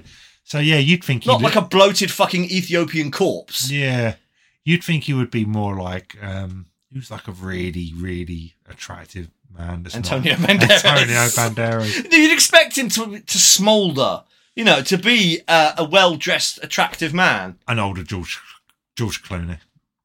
George Clooney never did it for me. Brad Pitt. You think Brad Pitt, would be the son of the devil because coming in all sharply dressed. He could talk you into doing things that you're definitely. He could talk you into the ninth ring of hell. Yes, he could talk me into getting spit roasted. An older Brad Pitt and a younger Brad Pitt. There you go. Both ends of the spectrum. Oh, there we go. He's got that glazed look in his eyes. I can hear his butthole salivating. No more masturbating over Will. No. Right, Gabriel, in her final scenes, Yes. she looks like she's dressed to go to a mid-90s rave. Yeah. You take away the wings, she's got the weird bondage trousers Yeah. and the unnecessarily strappy tops with strings Is and... it called Punky Fish? That shop that was in Camden. Oh, fucking Cyberdog. Yeah, the one that was just like all bright and luminous colours. Yeah. The shop was just a constant rave. I think Cyberdog's still there. Yeah. I'd walk past and I'd be like, fuck working in that shop. Oh, God, that'd be horrible. Dark and just constant rave music. But all the people day long. the people you saw working in there, they wore the merch. Yeah. That was their scene. So it's like, Do you know in Spaced where they go to the rave and they're all with the actual like angel wings on the back? Yeah, that's what she that's what I was thinking. like, I was looking at it and I was like, that looks familiar. And then my brain suddenly like served up, this is what you're thinking of. I was like, oh my God, that's perfect. all of the all girls in our youth. Yes. Yeah. Oh, Jesus. I've only got one more note. I've got many. Heroes do not punch women in the face. It's 2022. Because she's not an angel anymore. She's a woman. Oh, yeah. Just because it's 2022. I mean, you can... Listen, that bitch tried to bring about the end of all life on Earth. Just because a woman... At least she deserves the punch. Just because a woman can chops. strap on and fuck a man now doesn't mean a man can No, then turn around they and punch burned her. their bras and threw themselves in front of the Grand National to earn the right to be smacked in the mouth like any bro. Threw themselves in front of the GGs. Threw themselves in front of the GGs. For a couple of bob. Burned their bob holders. And, yeah, they got the vote and they wanted equality. Well, I'm sorry, but you try and end all life on Earth, the least I'm going to do is smack you in the mouth. Rooney, pro-domestic violence. I'm not pro-domestic violence, I'm just pro-violence. Violence is never the answer. Except when it is. Violence is never the answer. Violence is the question, and the answer is yes. I can never agree with that. Violence is never the answer. Because you know there are cunts in this world that will not listen to anything other than a punch in the face or a good chef. Yeah, exactly. Yeah. Pacifism doesn't work unless everyone is subscribed. When you've tried everything else and it's not working, just fucking murk the cunt. I wouldn't go that far, but give him a slap. Right. It's funny because my next note is... Give him a slap. Watching Gabriel get pwned is very satisfying. But that's probably because watching any holier-than-thou prick get pwned is satisfying. And she is just lauding it. Yeah, from the moment she appears on screen. Like the casting is perfect, the character is perfect, and she has this whole deluded, god-driven scheme, and then she just gets her ass kicked not only by Lucifer, but then she gets punched out by John Constantine. Here's a question for you. If a fallen angel who only has stumps instead of wings knocked on your door and asked you to ravish her, would the stumps put you off? No. Okay, it's nice to know. I can fuck most things if I'm in the mood. Okay. At this point, you just fuck anything, right? Yeah, if it's at least partially warm and stays still long enough. It could be tall and blonde. Doesn't have to be short and brunette. Doesn't have to be short and brunette. I fucked tall brunettes before. I tried to fuck blondes before. Could be plastic. I don't give a fuck. Could be plastic. Could be slightly on the wrong side of decaying. I'll just... Like I said, as long as it's warm in the right parts... Right, you get tranny tricked. Tranny tricked. Do you walk out? Is that actually a phrase? Yeah. You get tranny tricked. Do you say thanks but no thanks, or do you flip it over and come? Just flip it over. Yeah, okay. At the end of the day, if it looks like a woman, it walks like a woman, and it takes it like a woman, I'll fuck it. It's 2022. I'll fuck anything. Except Will. Gutted Will. No, please fuck him, because then he'll stay. No, I wouldn't want to. Because then he'll leave me alone. I wouldn't want to deprive you of that pleasure. Oh, fuck's sake. DC doing end credit scenes before it was cool. Yeah, before Marvel. Before Marvel, way before Marvel. This is 2005. And they had an end, and it's a proper end credit scene as well. You have to go right to the end of the actual fucking credits, which go on forever. I think we should start a campaign to make Marvel stand accountable for the fact that they ripped off DC. I think if DC thought they could win that fight, they'd have tried that. Yeah. They may already have done it. I don't know. My last note won't mean much to you because you didn't, despite the fact, guys, that I messaged him on Friday to say, just so you don't miss it, there is an end credit scene right at the very end of the credits in this film. I've been a bit busy sleep driving around Thurrock and London. I mean, I know you were off breaking the law. Learning to be empathetic. Like a regular roadman. Yeah. Man's out on road, fam. He's out on road, fam, where he shouldn't be. Deal with it, innit? Didn't pay no charges, though, fam. I know you were out doing that, but he even responded to me, okay. Yeah, I know. Words to the effect of, okay, I shall make sure I don't miss it. Yeah. And then he told me, as he announced earlier, he did miss it. He didn't watch it. Yeah, tell me what happened. Well, my last note is, wait, does that mean Chaz was an angel half-breed all along? Or did he just become an angel after death? Right. Spoilers. The last scene is basically, it's Chaz's headstone. Yeah. And Constantine walks over to it and he's like, you did good, kid. And he puts his lighter down on there because obviously we saw in the previous scene that he's now on the chewing gum rather than the cigarettes. And he turns around, starts walking away, and all of a sudden there's like a whooshing noise. The camera cuts over to the headstone, and there's Chaz wearing Gabriel's 90s rave gear with full wings, and he grins at the camera, and then whoosh, flies off up into the sky. And then Constantine just smirks and walks off camera. So is he an angel or a half-breed? Well, that's what I'm questioning, because if he was an angel... This was for the sequel, right? I don't know. It was got to be a setup for the sequel. I mean, either they're implying... I've seen online people saying, well, yeah, it means he got his wings when he died and he's now an angel. Because otherwise that wouldn't make sense, because if he was a half-breed, he wouldn't be lurking there and climbing out of the grave. It doesn't make any sense. So I'm assuming it means... And I thought, simples. He became an angel after death for the work he did helping John. Fair enough. But I was like... But then actually having him supporting John, that would be a very angelic thing to do. Yeah. So yeah, I was going to ask you, see what your input was on that, but you didn't even watch the scene. It was definitely one of them too. Yeah. Worst podcaster ever. Find what you love, believe in it, positive things will happen. Fuck you, Will. Leave me alone.